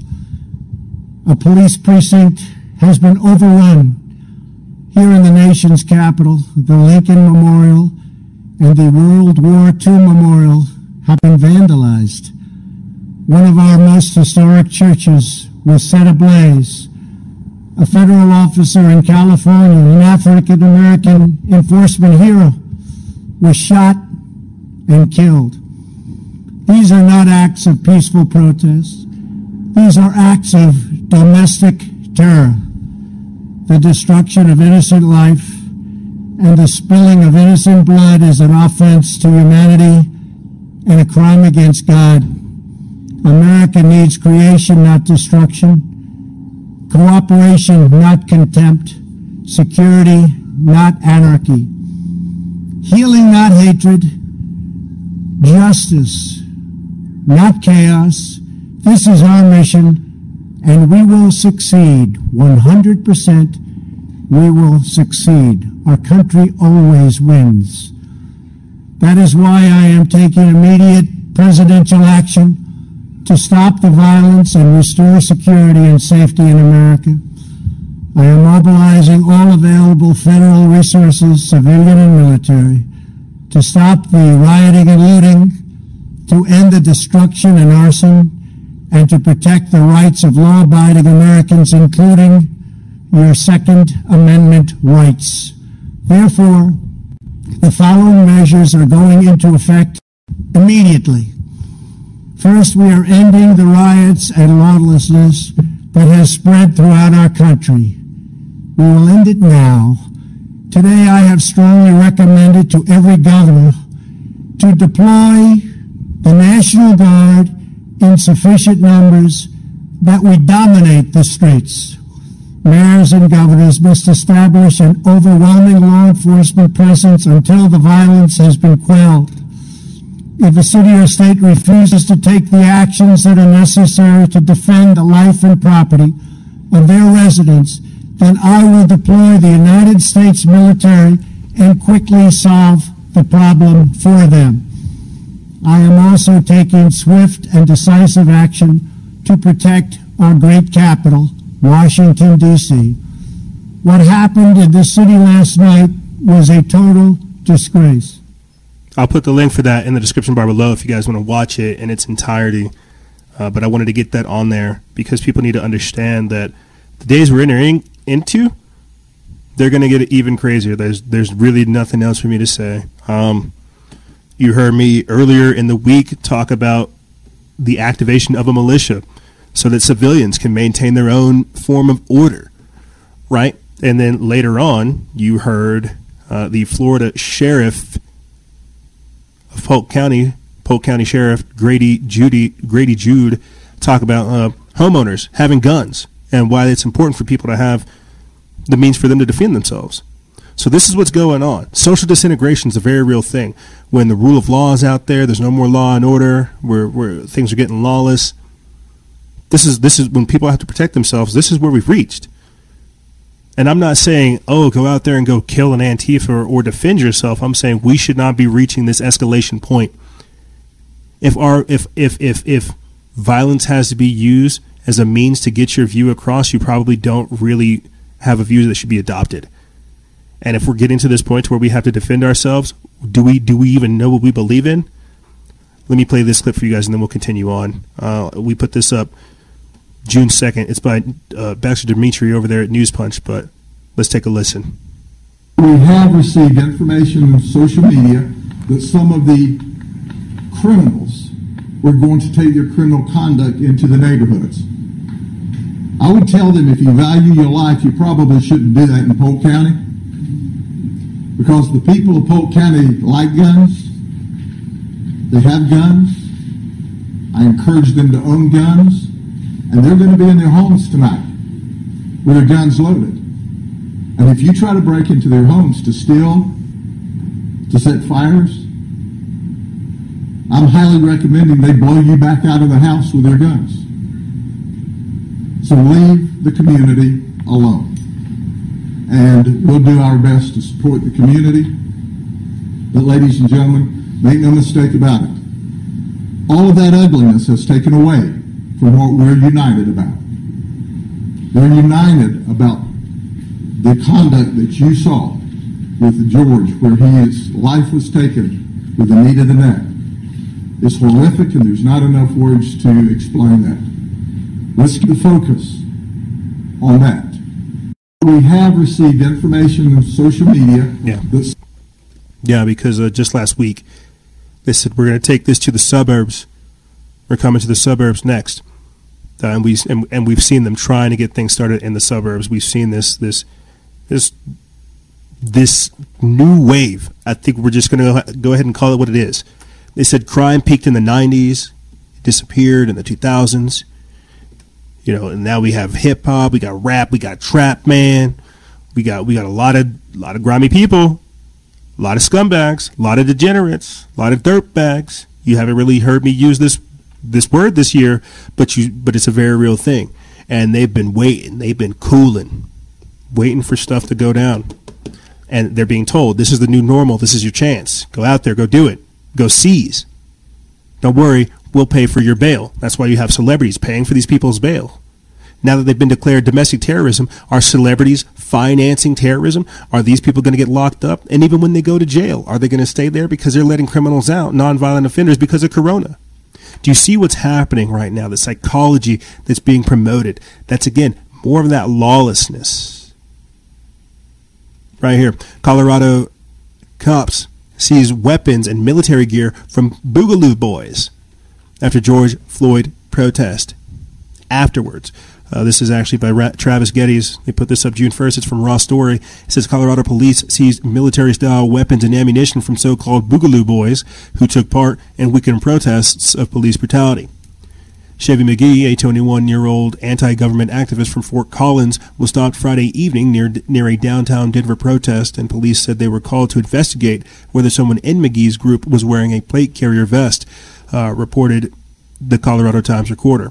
Quote, shout out to Denver PD for stealing our shit last night, McGee posted on his Facebook account. Quote, none of this left the trunk of our car, and they said they had reasonable suspicion because someone called that's why they searched it. They cuffed us and let us go after 30 minutes. Some of McGee's social media associates mocked him for allowing police to seize guns without a fight, but he said officers caught the group as they changed out of clothes covered in pepper spray. McGee said he and his fellow Boogaloo Boys offered water to protesters and shouted profanity at police, but did not take any firearms because open carry is prohibited under Colorado law. Boogaloo supporters, loosely organized anti-government gun enthusiasts who congregate online to prepare for what they believe is an inevitable second civil war, did carry rifles in the weekend's protest in Salt Lake City and other areas where open carry is permitted. Quote, we wanted to go help people. This was not a protest to open carry for us, McGee told the Times Recorder. Quote, our main goal was to aid the injured. We both agreed this is not the time to try to carry, etc., but we always keep our guns, gear and guns, in the trunk no matter what because that's what the Constitution allows us to do. We would love to eventually try to open carry in Denver, but not for this protest. McGee made news last month after his associate Brad Bunn was arrested for possessing a pipe bomb. The pair had been planning to illegally open carry rifles at May 1st's reopen Colorado protests, but the plan fell apart after FBI agents Larimer and Larimer County Sheriff deputies raided Bunn's house that morning. So they're coming for everybody. They're coming for anybody on the left. They're coming for people who are on the right. It doesn't matter. They don't want people to stand up for themselves. They want you to be a serf, a slave. Because we got a sign out front that says, I don't call cops, right? They don't like that, though, because that's an empowered individual. They want you to be a slave of the state. Yeah, very, very interesting. I'm very curious to see where that's going to go, because the Boogaloo is a very real thing, but you've also got to worry about agent provocateurs. If you don't think that there's going to be Antifa-like characters waiting to infiltrate the 2A movement or who are not already there, I don't know what to tell you. So you got to be safe out there. Check your six. You see, and this is why I've worried about groups. This is why I've worried about all this mad dash for gun control and everything. But one of the main things that's important there is people have to understand this was done after the seizure or after the protests. We're talking about contact tracing. We're talking about red flag gun laws. Did you notice that? But because we're focused on one issue, we're unable to see all the other issues. So if you're part of the Boogaloo Boy movement, you're doing this, you want to do your Boogaloo side quests, stay away from the protests. Don't open carry there. It may seem like a good idea to have armed protests and protecting other people's businesses unless they literally reach out to you or you guys have some type of agreed thing. Don't do it because they're looking for reasons to set people up, arrest them, get their information, and then begin to monitor them as informants. It's very, very sketchy what's going on, guys. People have to understand the very sophisticated stuff that's going on. But this brings me to my next point. U.S. lawmakers are pushing to take legal immunity and military weapons away from cops. This is a good thing if you ask me, because the hyper-militarization of the police that we saw underneath Obama, the Ferguson riots that we saw in 2014, everything that we're seeing today, it's a very, very sick symptom of it. Cops, they can get away with killing people, planting drugs, and doing all this type of scumbaggery talk. That's not good. They need to be held accountable. This is what we're calling for police accountability. You cannot dehumanize and treat people this way without expecting blowback. This comes from John Vibes over there at Truth Theory. They reposted it at the Minds Unleashed. They put it up June 3rd.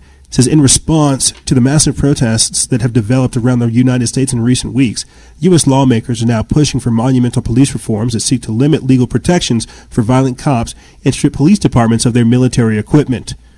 The measures are being introduced or supported by both Republicans and Democratic lawmakers.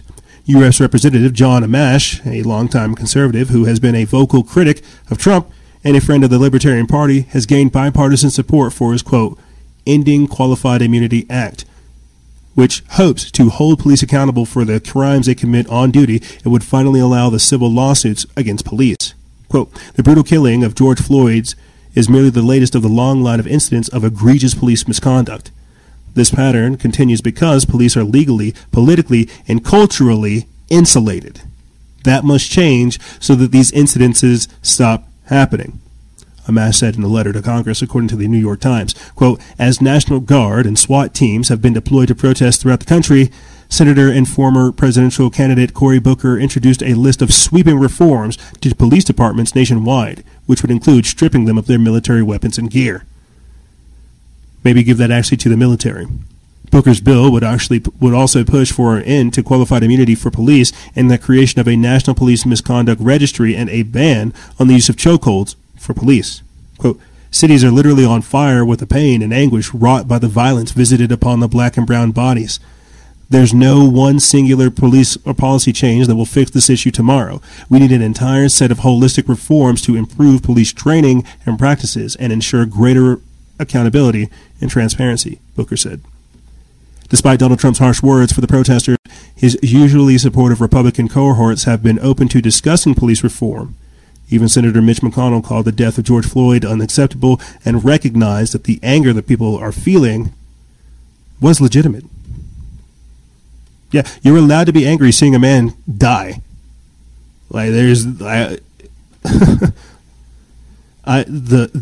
cognitive dissonance I've seen surrounding this is disgusting.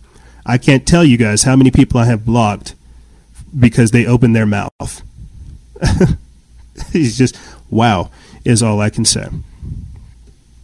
Wow, is all I can say. So as we were seeing some good things come from this flash bang of racism, right, reforms taking place, police accountability and police brutality being brought up, right, talking about this systemic issue that we have with corruption, all of these things, there are still some good things being brought out. And I want to end this segment with briefly mentioning this, with all these protests and everything else that's going on, the social disintegration. Humanity is still being exalted in this time frame. That's what's important. The same way that I was trying to make sure that our freedoms and liberties stayed intact during the crisis, just with this event, there is a light, a glimmer of hope.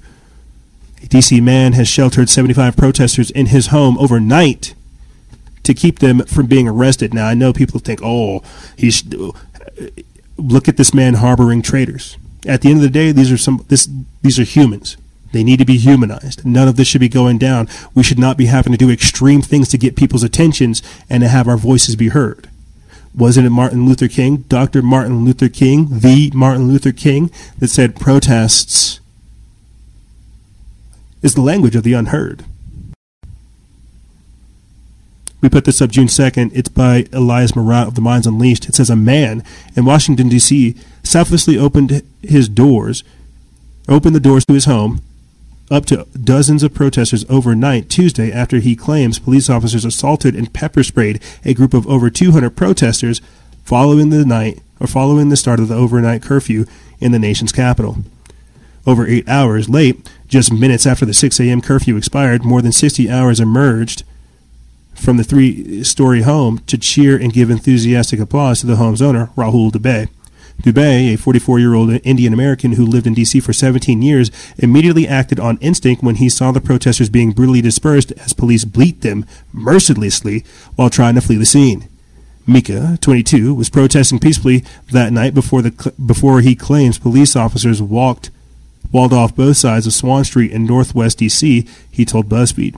It was at that point that police just started charging at the group, pushing and hitting them with pepper spray and preventing them from leaving. It was at that point that Dubey, barely able to stomach what he was witnessing on his front porch, flung open the doors to his 1,500 square foot home He is now being described as a, quote, hero and, quote, absolute legend for the act. Quote, I flung open the door and I grabbed the railing and started pushing people into my house, Dubé told Esquire. Quote, it was like a human tsunami of people that the cops were pushing into my street, and the overflow was coming into my house. All I kept yelling was, get in, get in. I kept saying, get downstairs, get upstairs. One witness saw the entire scene and told News 4, quote, they charged all the way up into this man's home, or this man's door, and maced everybody coming into this house. Thank goodness for us in the house. We're safe and we're okay. But there's no way for us to get out of this house and not get arrested. Dramatic video and photos from the scene indeed depict MPD officers violently boxing in and beating protesters before arresting many of them for violating the city's curfew. You guys can read more about that on our actual page. But that's what I'm saying. We need to humanize these people with what's going on. Yes. Raise awareness, because that's what it's all about. You can't have police literally mimicking the behavior that's being protested. That doesn't make any sense at all. You're only, again, emboldening these people to protest even more. You see, that escalation of violence only leads towards more violence. Violence begets more violence. And we need more compassion. We need more humanity. We need more healing. Speaking of healing, we're going to take a quick break and come back about how they're trying to continually inhibit our healing. I don't want to cover protests and racial nonsense. I want to tend to my gardens and my chickens. I'd rather be out there in nature, getting my hands dirty, working on creative works. But because of this world they're creating with the bedlam, the mayhem, the chaos, they are inhibiting our healing. We're going to be talking about 9 million U.S. households with children who don't have food security, reports of breakouts and blackouts for the summer because of COVID-19, people taking drugs for anxiety and insomnia, all of the crisis. We don't have time to sit up over here and fight one another. We've really got to start looking at what's going on. We're going to be talking about inhibiting healing on the other side. Ladies and gentlemen, don't go anywhere. This is Freedom Faction over here on Factions of Freedom, and we'll be right back right after this.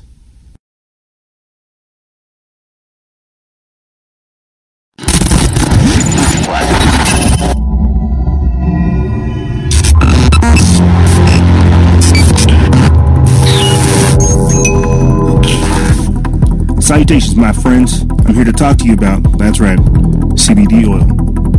CBD oil can reduce the risk of relapse among alcohol and cocaine addicts, and you know they're trying to flood us with both.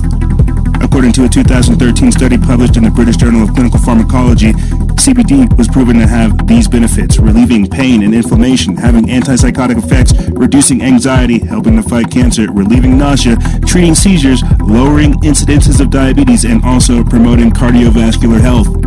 Realized that in 2014, Purdue Pharma received FDA approval for an opioid drug that claimed to help curb the opioid addiction. This will actually help you curb your usage of opioids as well as your reliance upon them. And remember, guys and gals, stay vigilant. Expose lies and share truth. This is Noise Era, Freedom Faction, out.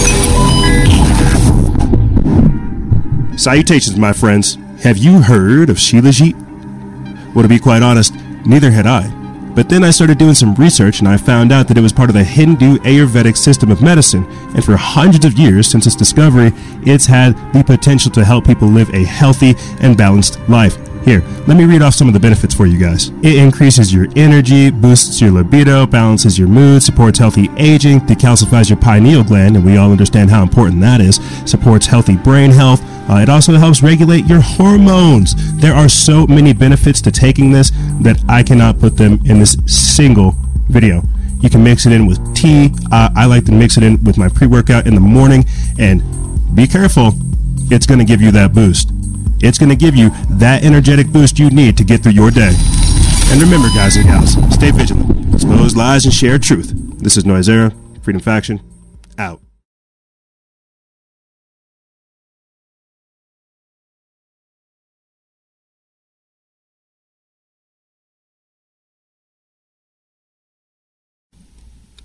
We're back. You know, you can probably hear it in my voice. Like the discontent feeling, you know, just the disgust, the upset.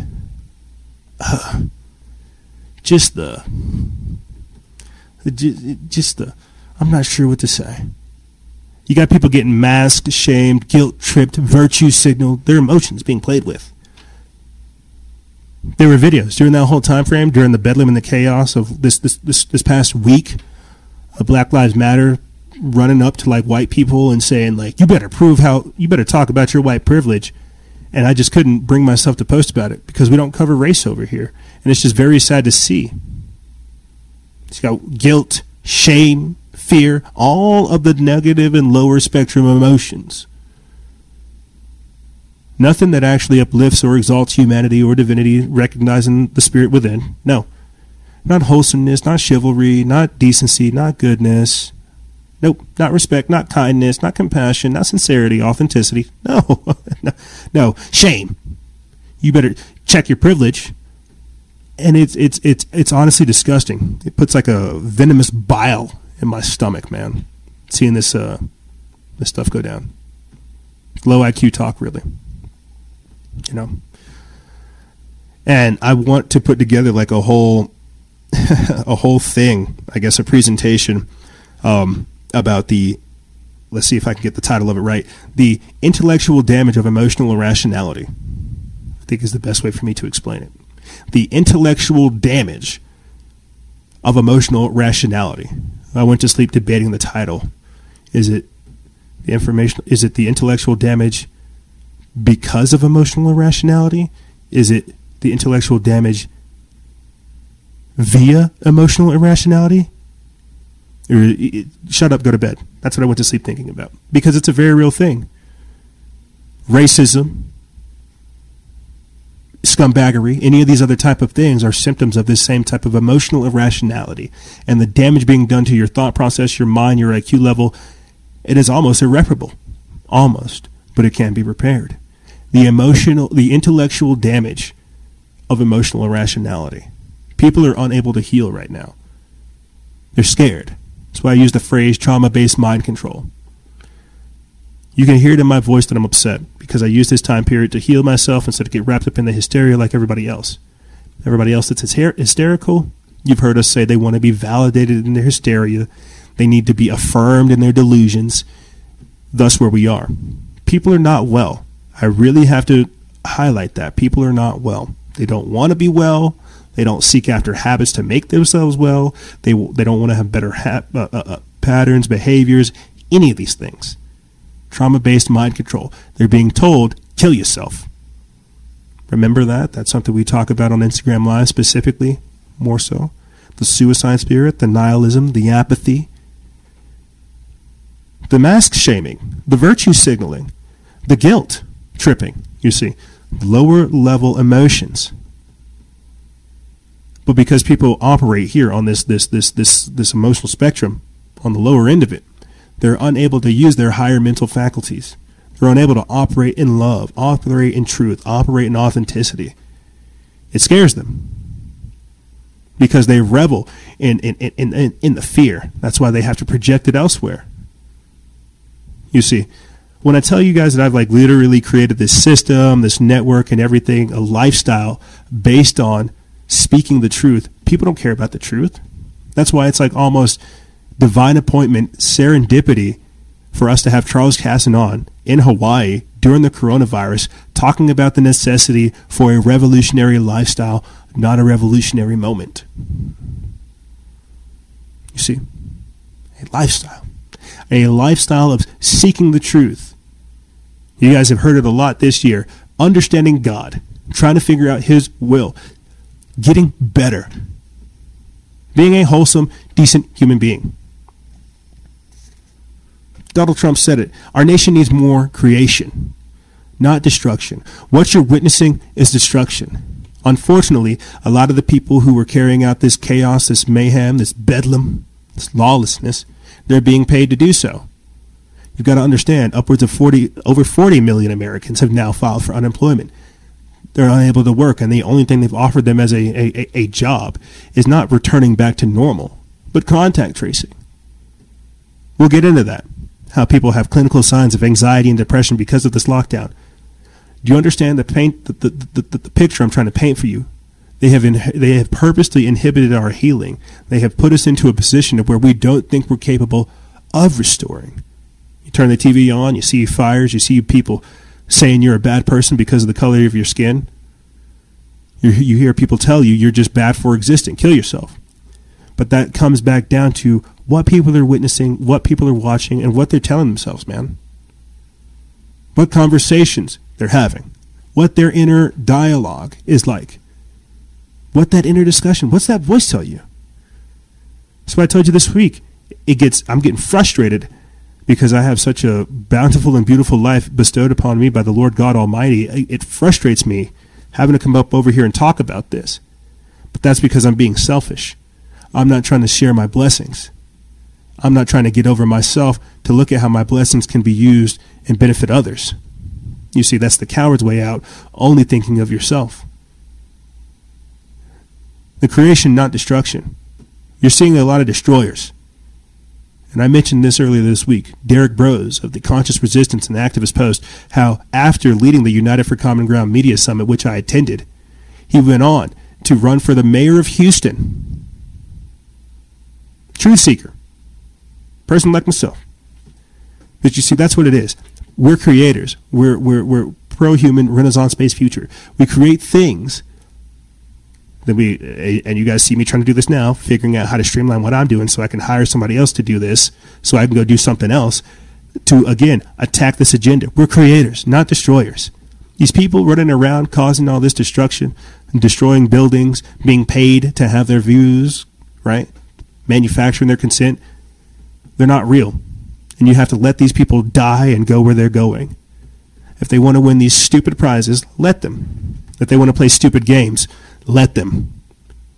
Because we've got to focus on what's important. The building of civilization, the building up of society, the restoration of humanity, not the destruction thereof. Let's talk about how they're trying to inhibit our healing.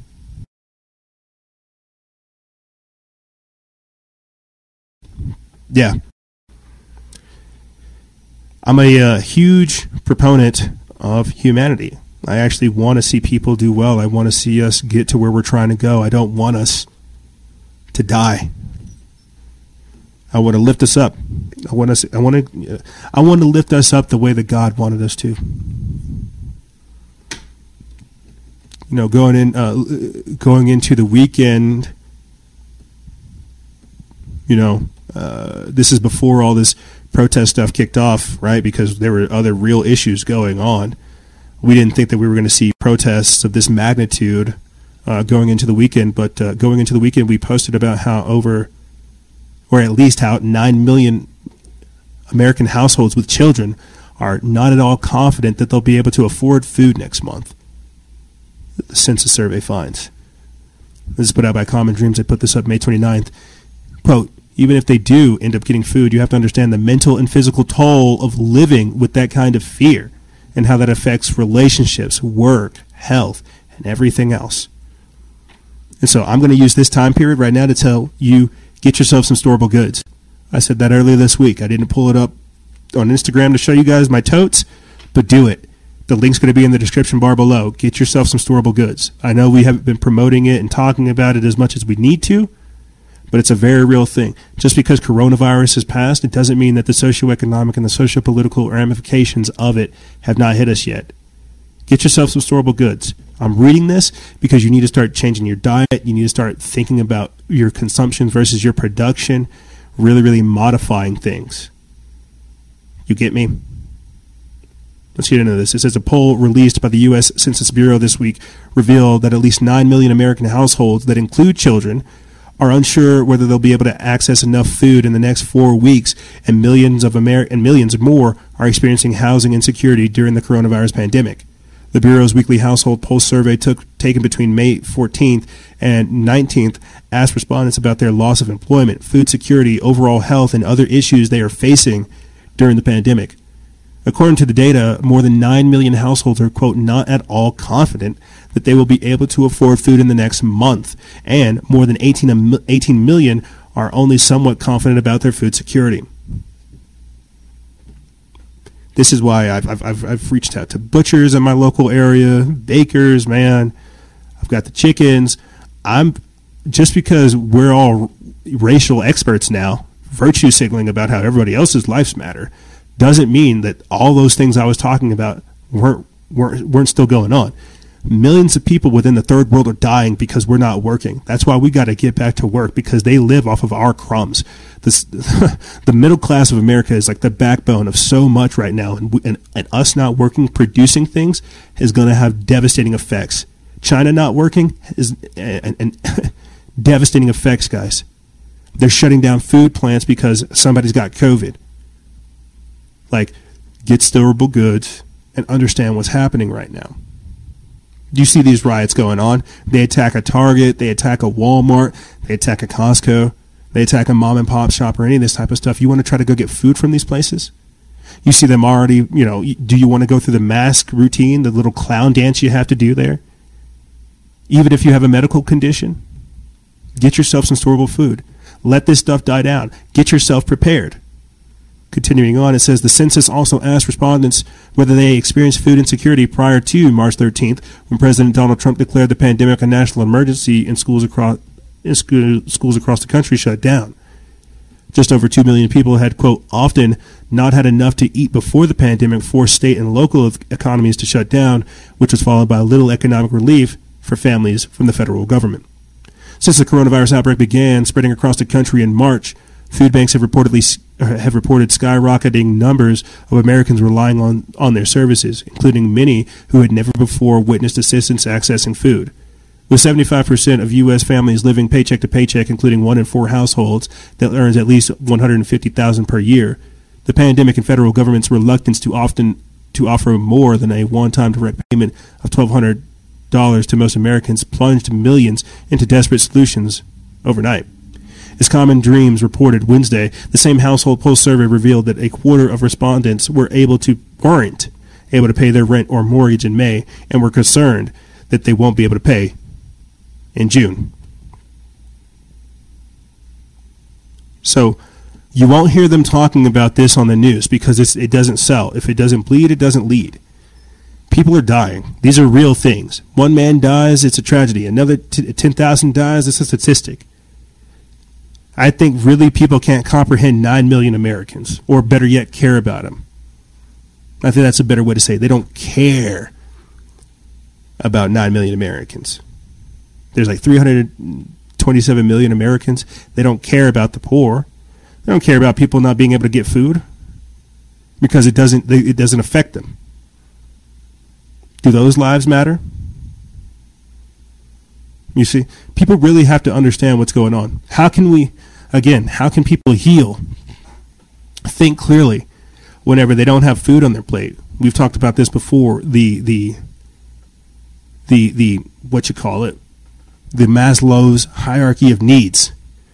How they're unable to reach that pinnacle, the top of the pyramid, self-actualization, without having food security, without having housing, without having love.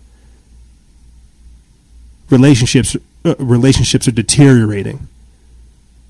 I unfortunately am experiencing some stuff that hit real close to home that you guys heard me talk about.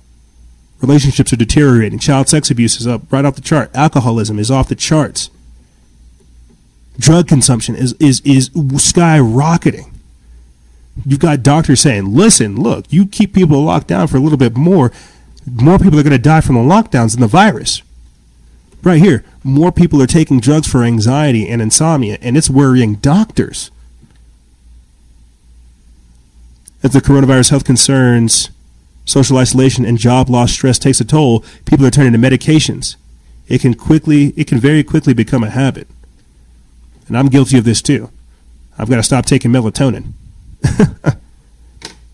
This is why you heard me advocate to you guys earlier this week the benefits of CBD oil, which we also carry in our store, and that we put at the bottom of every single episode. You can get 20% off using promo code FreedomFaction. All organic hemp CBD oil made here in America. But are these drugs? You see, you got people popping Ambiens, Percocets. You got them taking all these pharmaceuticals and stuff, messing their body up, guys.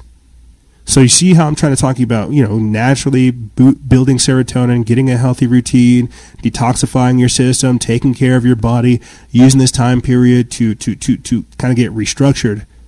Well, for people who are attached to this old system, who've lost their job, who want to get back to work, that don't want to do anything new, you've got to understand they're tied to this thing, and they see no future. They see no better tomorrow. They're waiting for that check, for that government thing. It's a very, very dire situation out there. I might be talking to my generation, but what about the generation ahead of us? You see, let me read a little bit of this and I'll continue on. It says prescriptions for anti-anxiety medications and sleep aids have risen during the pandemic, prompting doctors to worry about the possibility of long-term addiction and the abuse of drugs. Quote, many physicians have a low threshold for prescribing them. It's very problematic, says Bruce J. Swartz, deputy chair and professor of psychiatry and behavioral sciences at Montefiore Medical Center in New York. Quote, many people do develop a dependency on these medications. Prescriptions for anxiety medications such as Klonopin and Ativan rose 10.2% in the U.S. to 9.7 million in March 2020 from 8.8 million in March of 2019, according to the latest data from the health research firm IQVIA. Prescriptions for antidepressants, including Prozac and Lexapro, rose 9.2% to 29.7 million from 27.2 million in the same period. The information doesn't include data on whether dosages have increased along with prescriptions. Quote, if you lost your job, if you're worried if you'll have enough food to feed your kids, that will keep you up at night. Charles B. Nimerov, professor and chair of the Department of Psychiatry at Dell Medical School at the University of Austin in Texas, said this. Some companies have seen dramatic increase, Expert Scripts says. A pharmacy benefit manager owned by Cigna says prescriptions for anti-anxiety medications rose 34% between mid-February and mid-March, while prescriptions for antidepressants and sleep medications rose 18% and 14% respectively. Ginger, which supplies video and chat-based mental health services to companies, says its psychiatrists wrote 86% more prescriptions for psychotropic drugs, primarily antidepressants, in March and April of 2020 compared to January and February. Health concerns, social isolations, and the stress of job loss are taking their toll on people's well-being. And that's where these protests are coming from. They're a manifestation of that for sure. Heck yeah, police accountability needs to be brought up. But you're locking people down, taking away their opportunity to make a living, to be to be self-sovereign, self-governing, free. You're telling them to stay inside, don't get sunlight, don't get vitamin D, get depressed, you're going to die. You've got to think about what they did to these people. And that's what I'm saying. Trauma-based mind control is the easiest way I can summarize it. And people are still being traumatized today of seeing pictures of violence and destructions on their phone, bedlam, mayhem, and more. Traumatized. Being told there is nothing better to fight for. The same way that these kids we reported on last year, these climate changers who say that there is no future, there is no hope. Alexandria said it. Alexandria Ocasio-Cortez said it. There is no future. The world's going to end in 10 to 12 years. That very same suicide spirit's beginning to hit families. They're being told there is no future. The market's going to crash. There is no future. Your pension's gone. You see, they're being traumatized. They're being broken, brought to a point of desperation. That's why, like, at the start of the year, when we broke down the evolution of warfare, and we talked about the spiritual aspect of it and the financial aspect of it. This is the financial warfare aspect, how it breaks people down. They're inhibiting the healing. The only reason I can sit before you good people today and talk about this type of work is because you've kept me employed. This synergistic relationship we have from the CBD oil, from the My Patriot Supply, from the Dow Drops, from the Sheila Shit, right? From the exclusive members, from the promos we run on the page. From all these things, you've kept us employed. But that's me. I'm one. We're talking about roughly 9 million Americans, upwards of 40 million Americans who are not all right now, who cannot think about healing because they have been systematically broken and put into this position. That's why this is so devastating. And why, like, we don't have time to be sitting here worried about race. We do not have time to sit here and be broken in such a disgusting fashion. This is why throughout the entirety of this, all I could do is promote God, promote wholesomeness, promote rebuilding, and getting control of things. Look at this. Third of Americans now show signs of clinical anxiety or depression. A third. Because they're not getting sunlight. Because they're not socializing. They're not distressing. They're not putting things into perspective. They're hovering over their phones, waiting for their next upload, their next update, the next program, the next agenda, the next thing to roll out. Having their minds rewired and programmed and changed. Their futures belittled, their hopes squashed. Fucking Bill Gates. I'm sorry. Let me read a little bit of this. We put this up May 27th. It's from the Church Report feed. It says a third of Americans are now showing signs of clinical anxiety or depression. The Census Bureau data shows the most definitive alarming sign yet of the psychological toll exacted by the coronavirus pandemic. When asked questions normally used to screen patients for mental health problems, 24% showed clinically significant symptoms of major depressive disorder and 30% showed symptoms of generalized anxiety disorder. The findings suggest a huge bump from before the pandemic. For example, on one question about depressed mood, the percentage reporting such symptoms was doubled that found in a 2014 national survey. The troubling statistics were released last week in a tranche of data from the Census Bureau. The agency launched an emergency weekly survey of U.S. households at the end of April to measure the pandemic's effect on employment, housing, finances, education, and health. In the most recent data release, 1 million households were contacted between May 7th and May 12th, and more than 42,000 responded. Buried within the 20-minute survey, U.S. officials included 4 questions taken nearly word for word from a form used by doctors to screen patients for depression and anxiety. Those answers provided a real-time window into the country's collective mental health after 3 months of fear and isolation, soaring unemployment, and continuing uncertainty. New York, which had the worst coronavirus outbreak in the country, ranked 12th nationwide in terms of share of adults showing symptoms. Nearly half of Mississippians screened positive for anxiety or depression, a staggering number. By contrast, in Iowa, just over a quarter screened positive. Some groups have been hit harder than others. Rates of anxiety and depression were far higher among younger adults, women, and the poor. The worst scores in young adults were especially notable, given that the virus has been more likely to kill the elderly or leave them critically ill. This is the high cost of locking down America. The mental health epidemic that is coming from this it will be crazy. Like last year, we talked about eco-anxiety groups, right?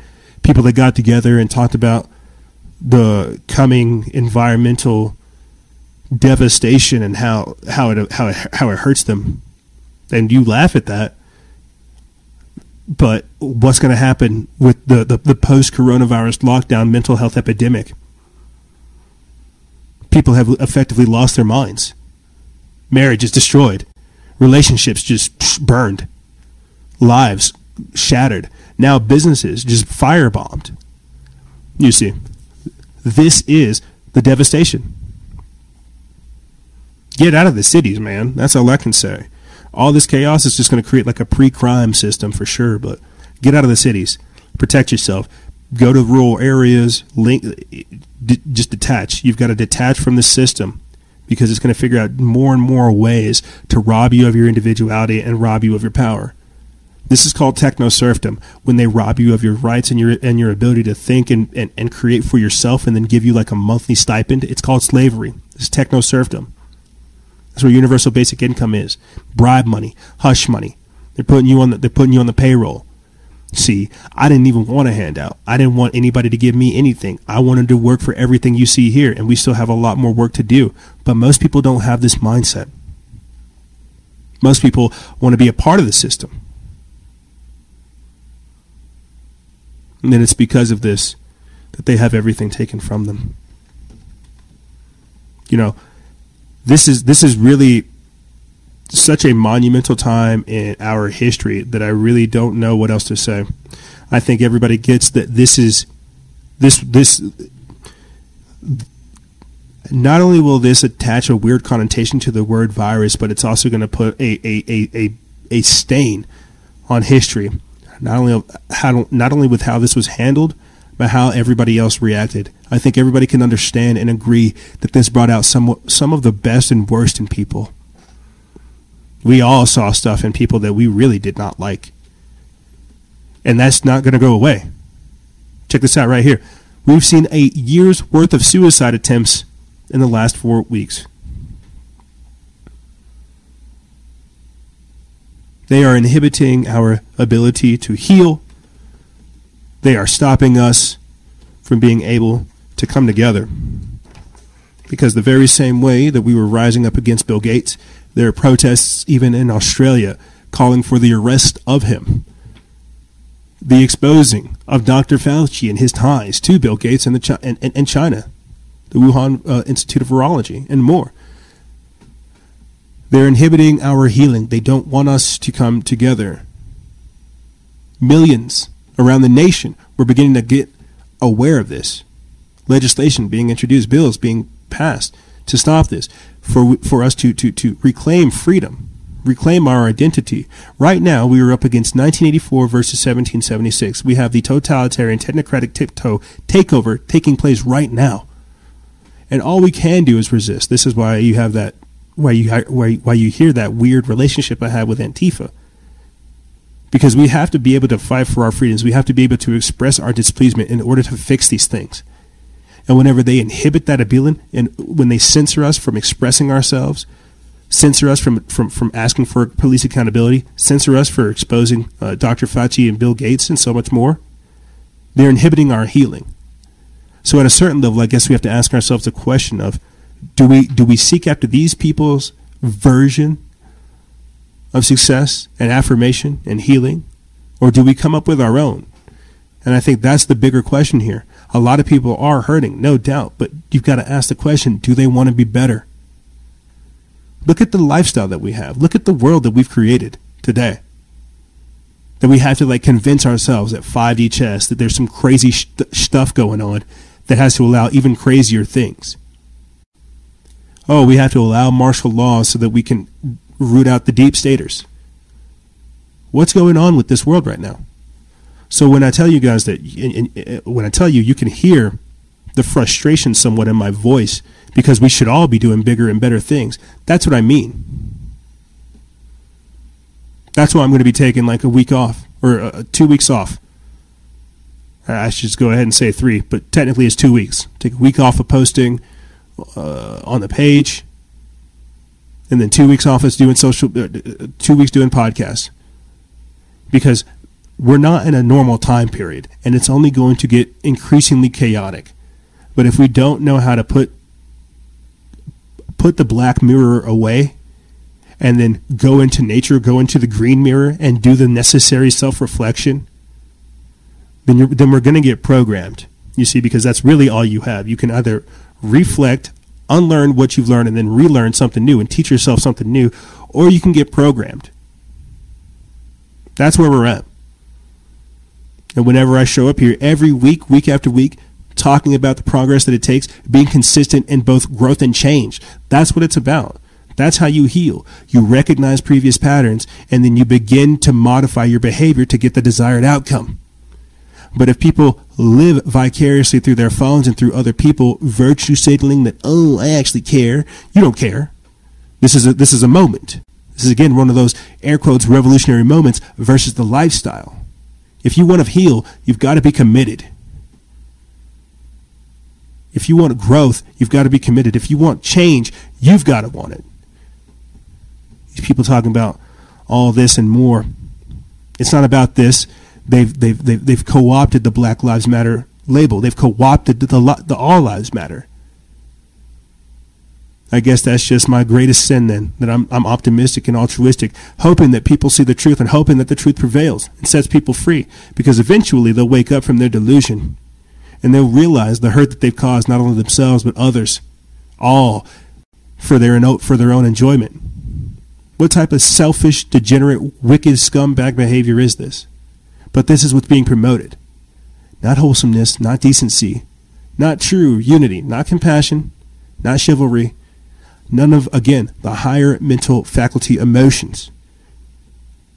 The positive spectrum scale, the positive emotional spectrum. This is what we need to be focusing on. That's how we heal. And no, you will not see this in the media. I doubt that you'll see it in alternative media or social media. But that's the beautiful thing about the days we're in, ladies and gentlemen. You get to choose. Yes, these things are going on. But you've got to let these stupid people play these stupid games and win these stupid prizes. We've got a weird chance and a weird opportunity to somehow build something that is actually worth its own in gold in the future. We have a beautiful moment in history to build something off the ashes of this corrupt system. We have the time to reform. The question is do we have the courage to drive it home? You see, I wanted to talk about, how that the barber in Michigan won against, what was it, Governor Whitmer, right? The Michigan governor. The barber actually won the case. I know people don't care about that right now, but that's what I'm saying. We have to highlight our successes and remember what we're actually fighting for. Because even when we get the things that we want, is it about the win, or is it about the principle of the matter? Is it about the message? Is it about the work? Is it about standing true and believing what you mean? You see. I'm pulling that up real quick right here. Michigan barber wins in court against Governor Whitmer. The health department failed to show a threat. Yeah. Cutting hair, I don't see how you're going to contract the coronavirus. You see, we've got to be able to stand for the truth regardless of how much it makes our voice shake. Because liars will continue to push. And we can't have that. They want to override truth. They want to override reality. They want to upset truth, logic, critical thinking, and more. And we can't have that. We have to stay aligned with the truth, regardless of how it may make us and everyone else feel. Ladies and gentlemen, this is Rona Revelations, Social Disintegration, and Inhibiting Healing.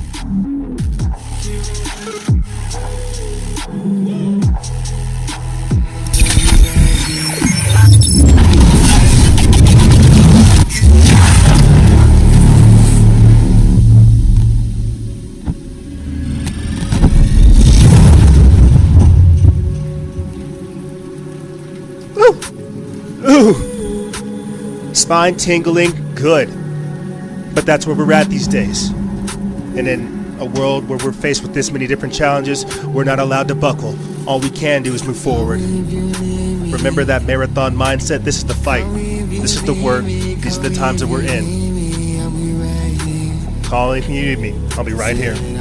But like I said, ladies and gentlemen, that's all I really have for you guys and gals. If you have any questions, feel free to email me. I'll have it in the description bar below. And as always, guys and gals, stay vigilant, expose lies, and share truth. This is Noise Era, Freedom Faction, out.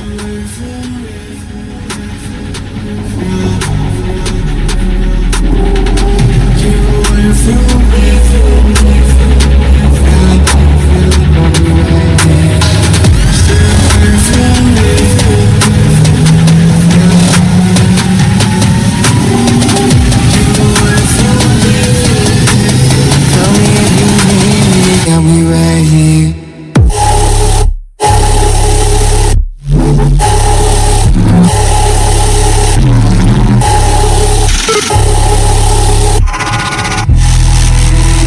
I'll be right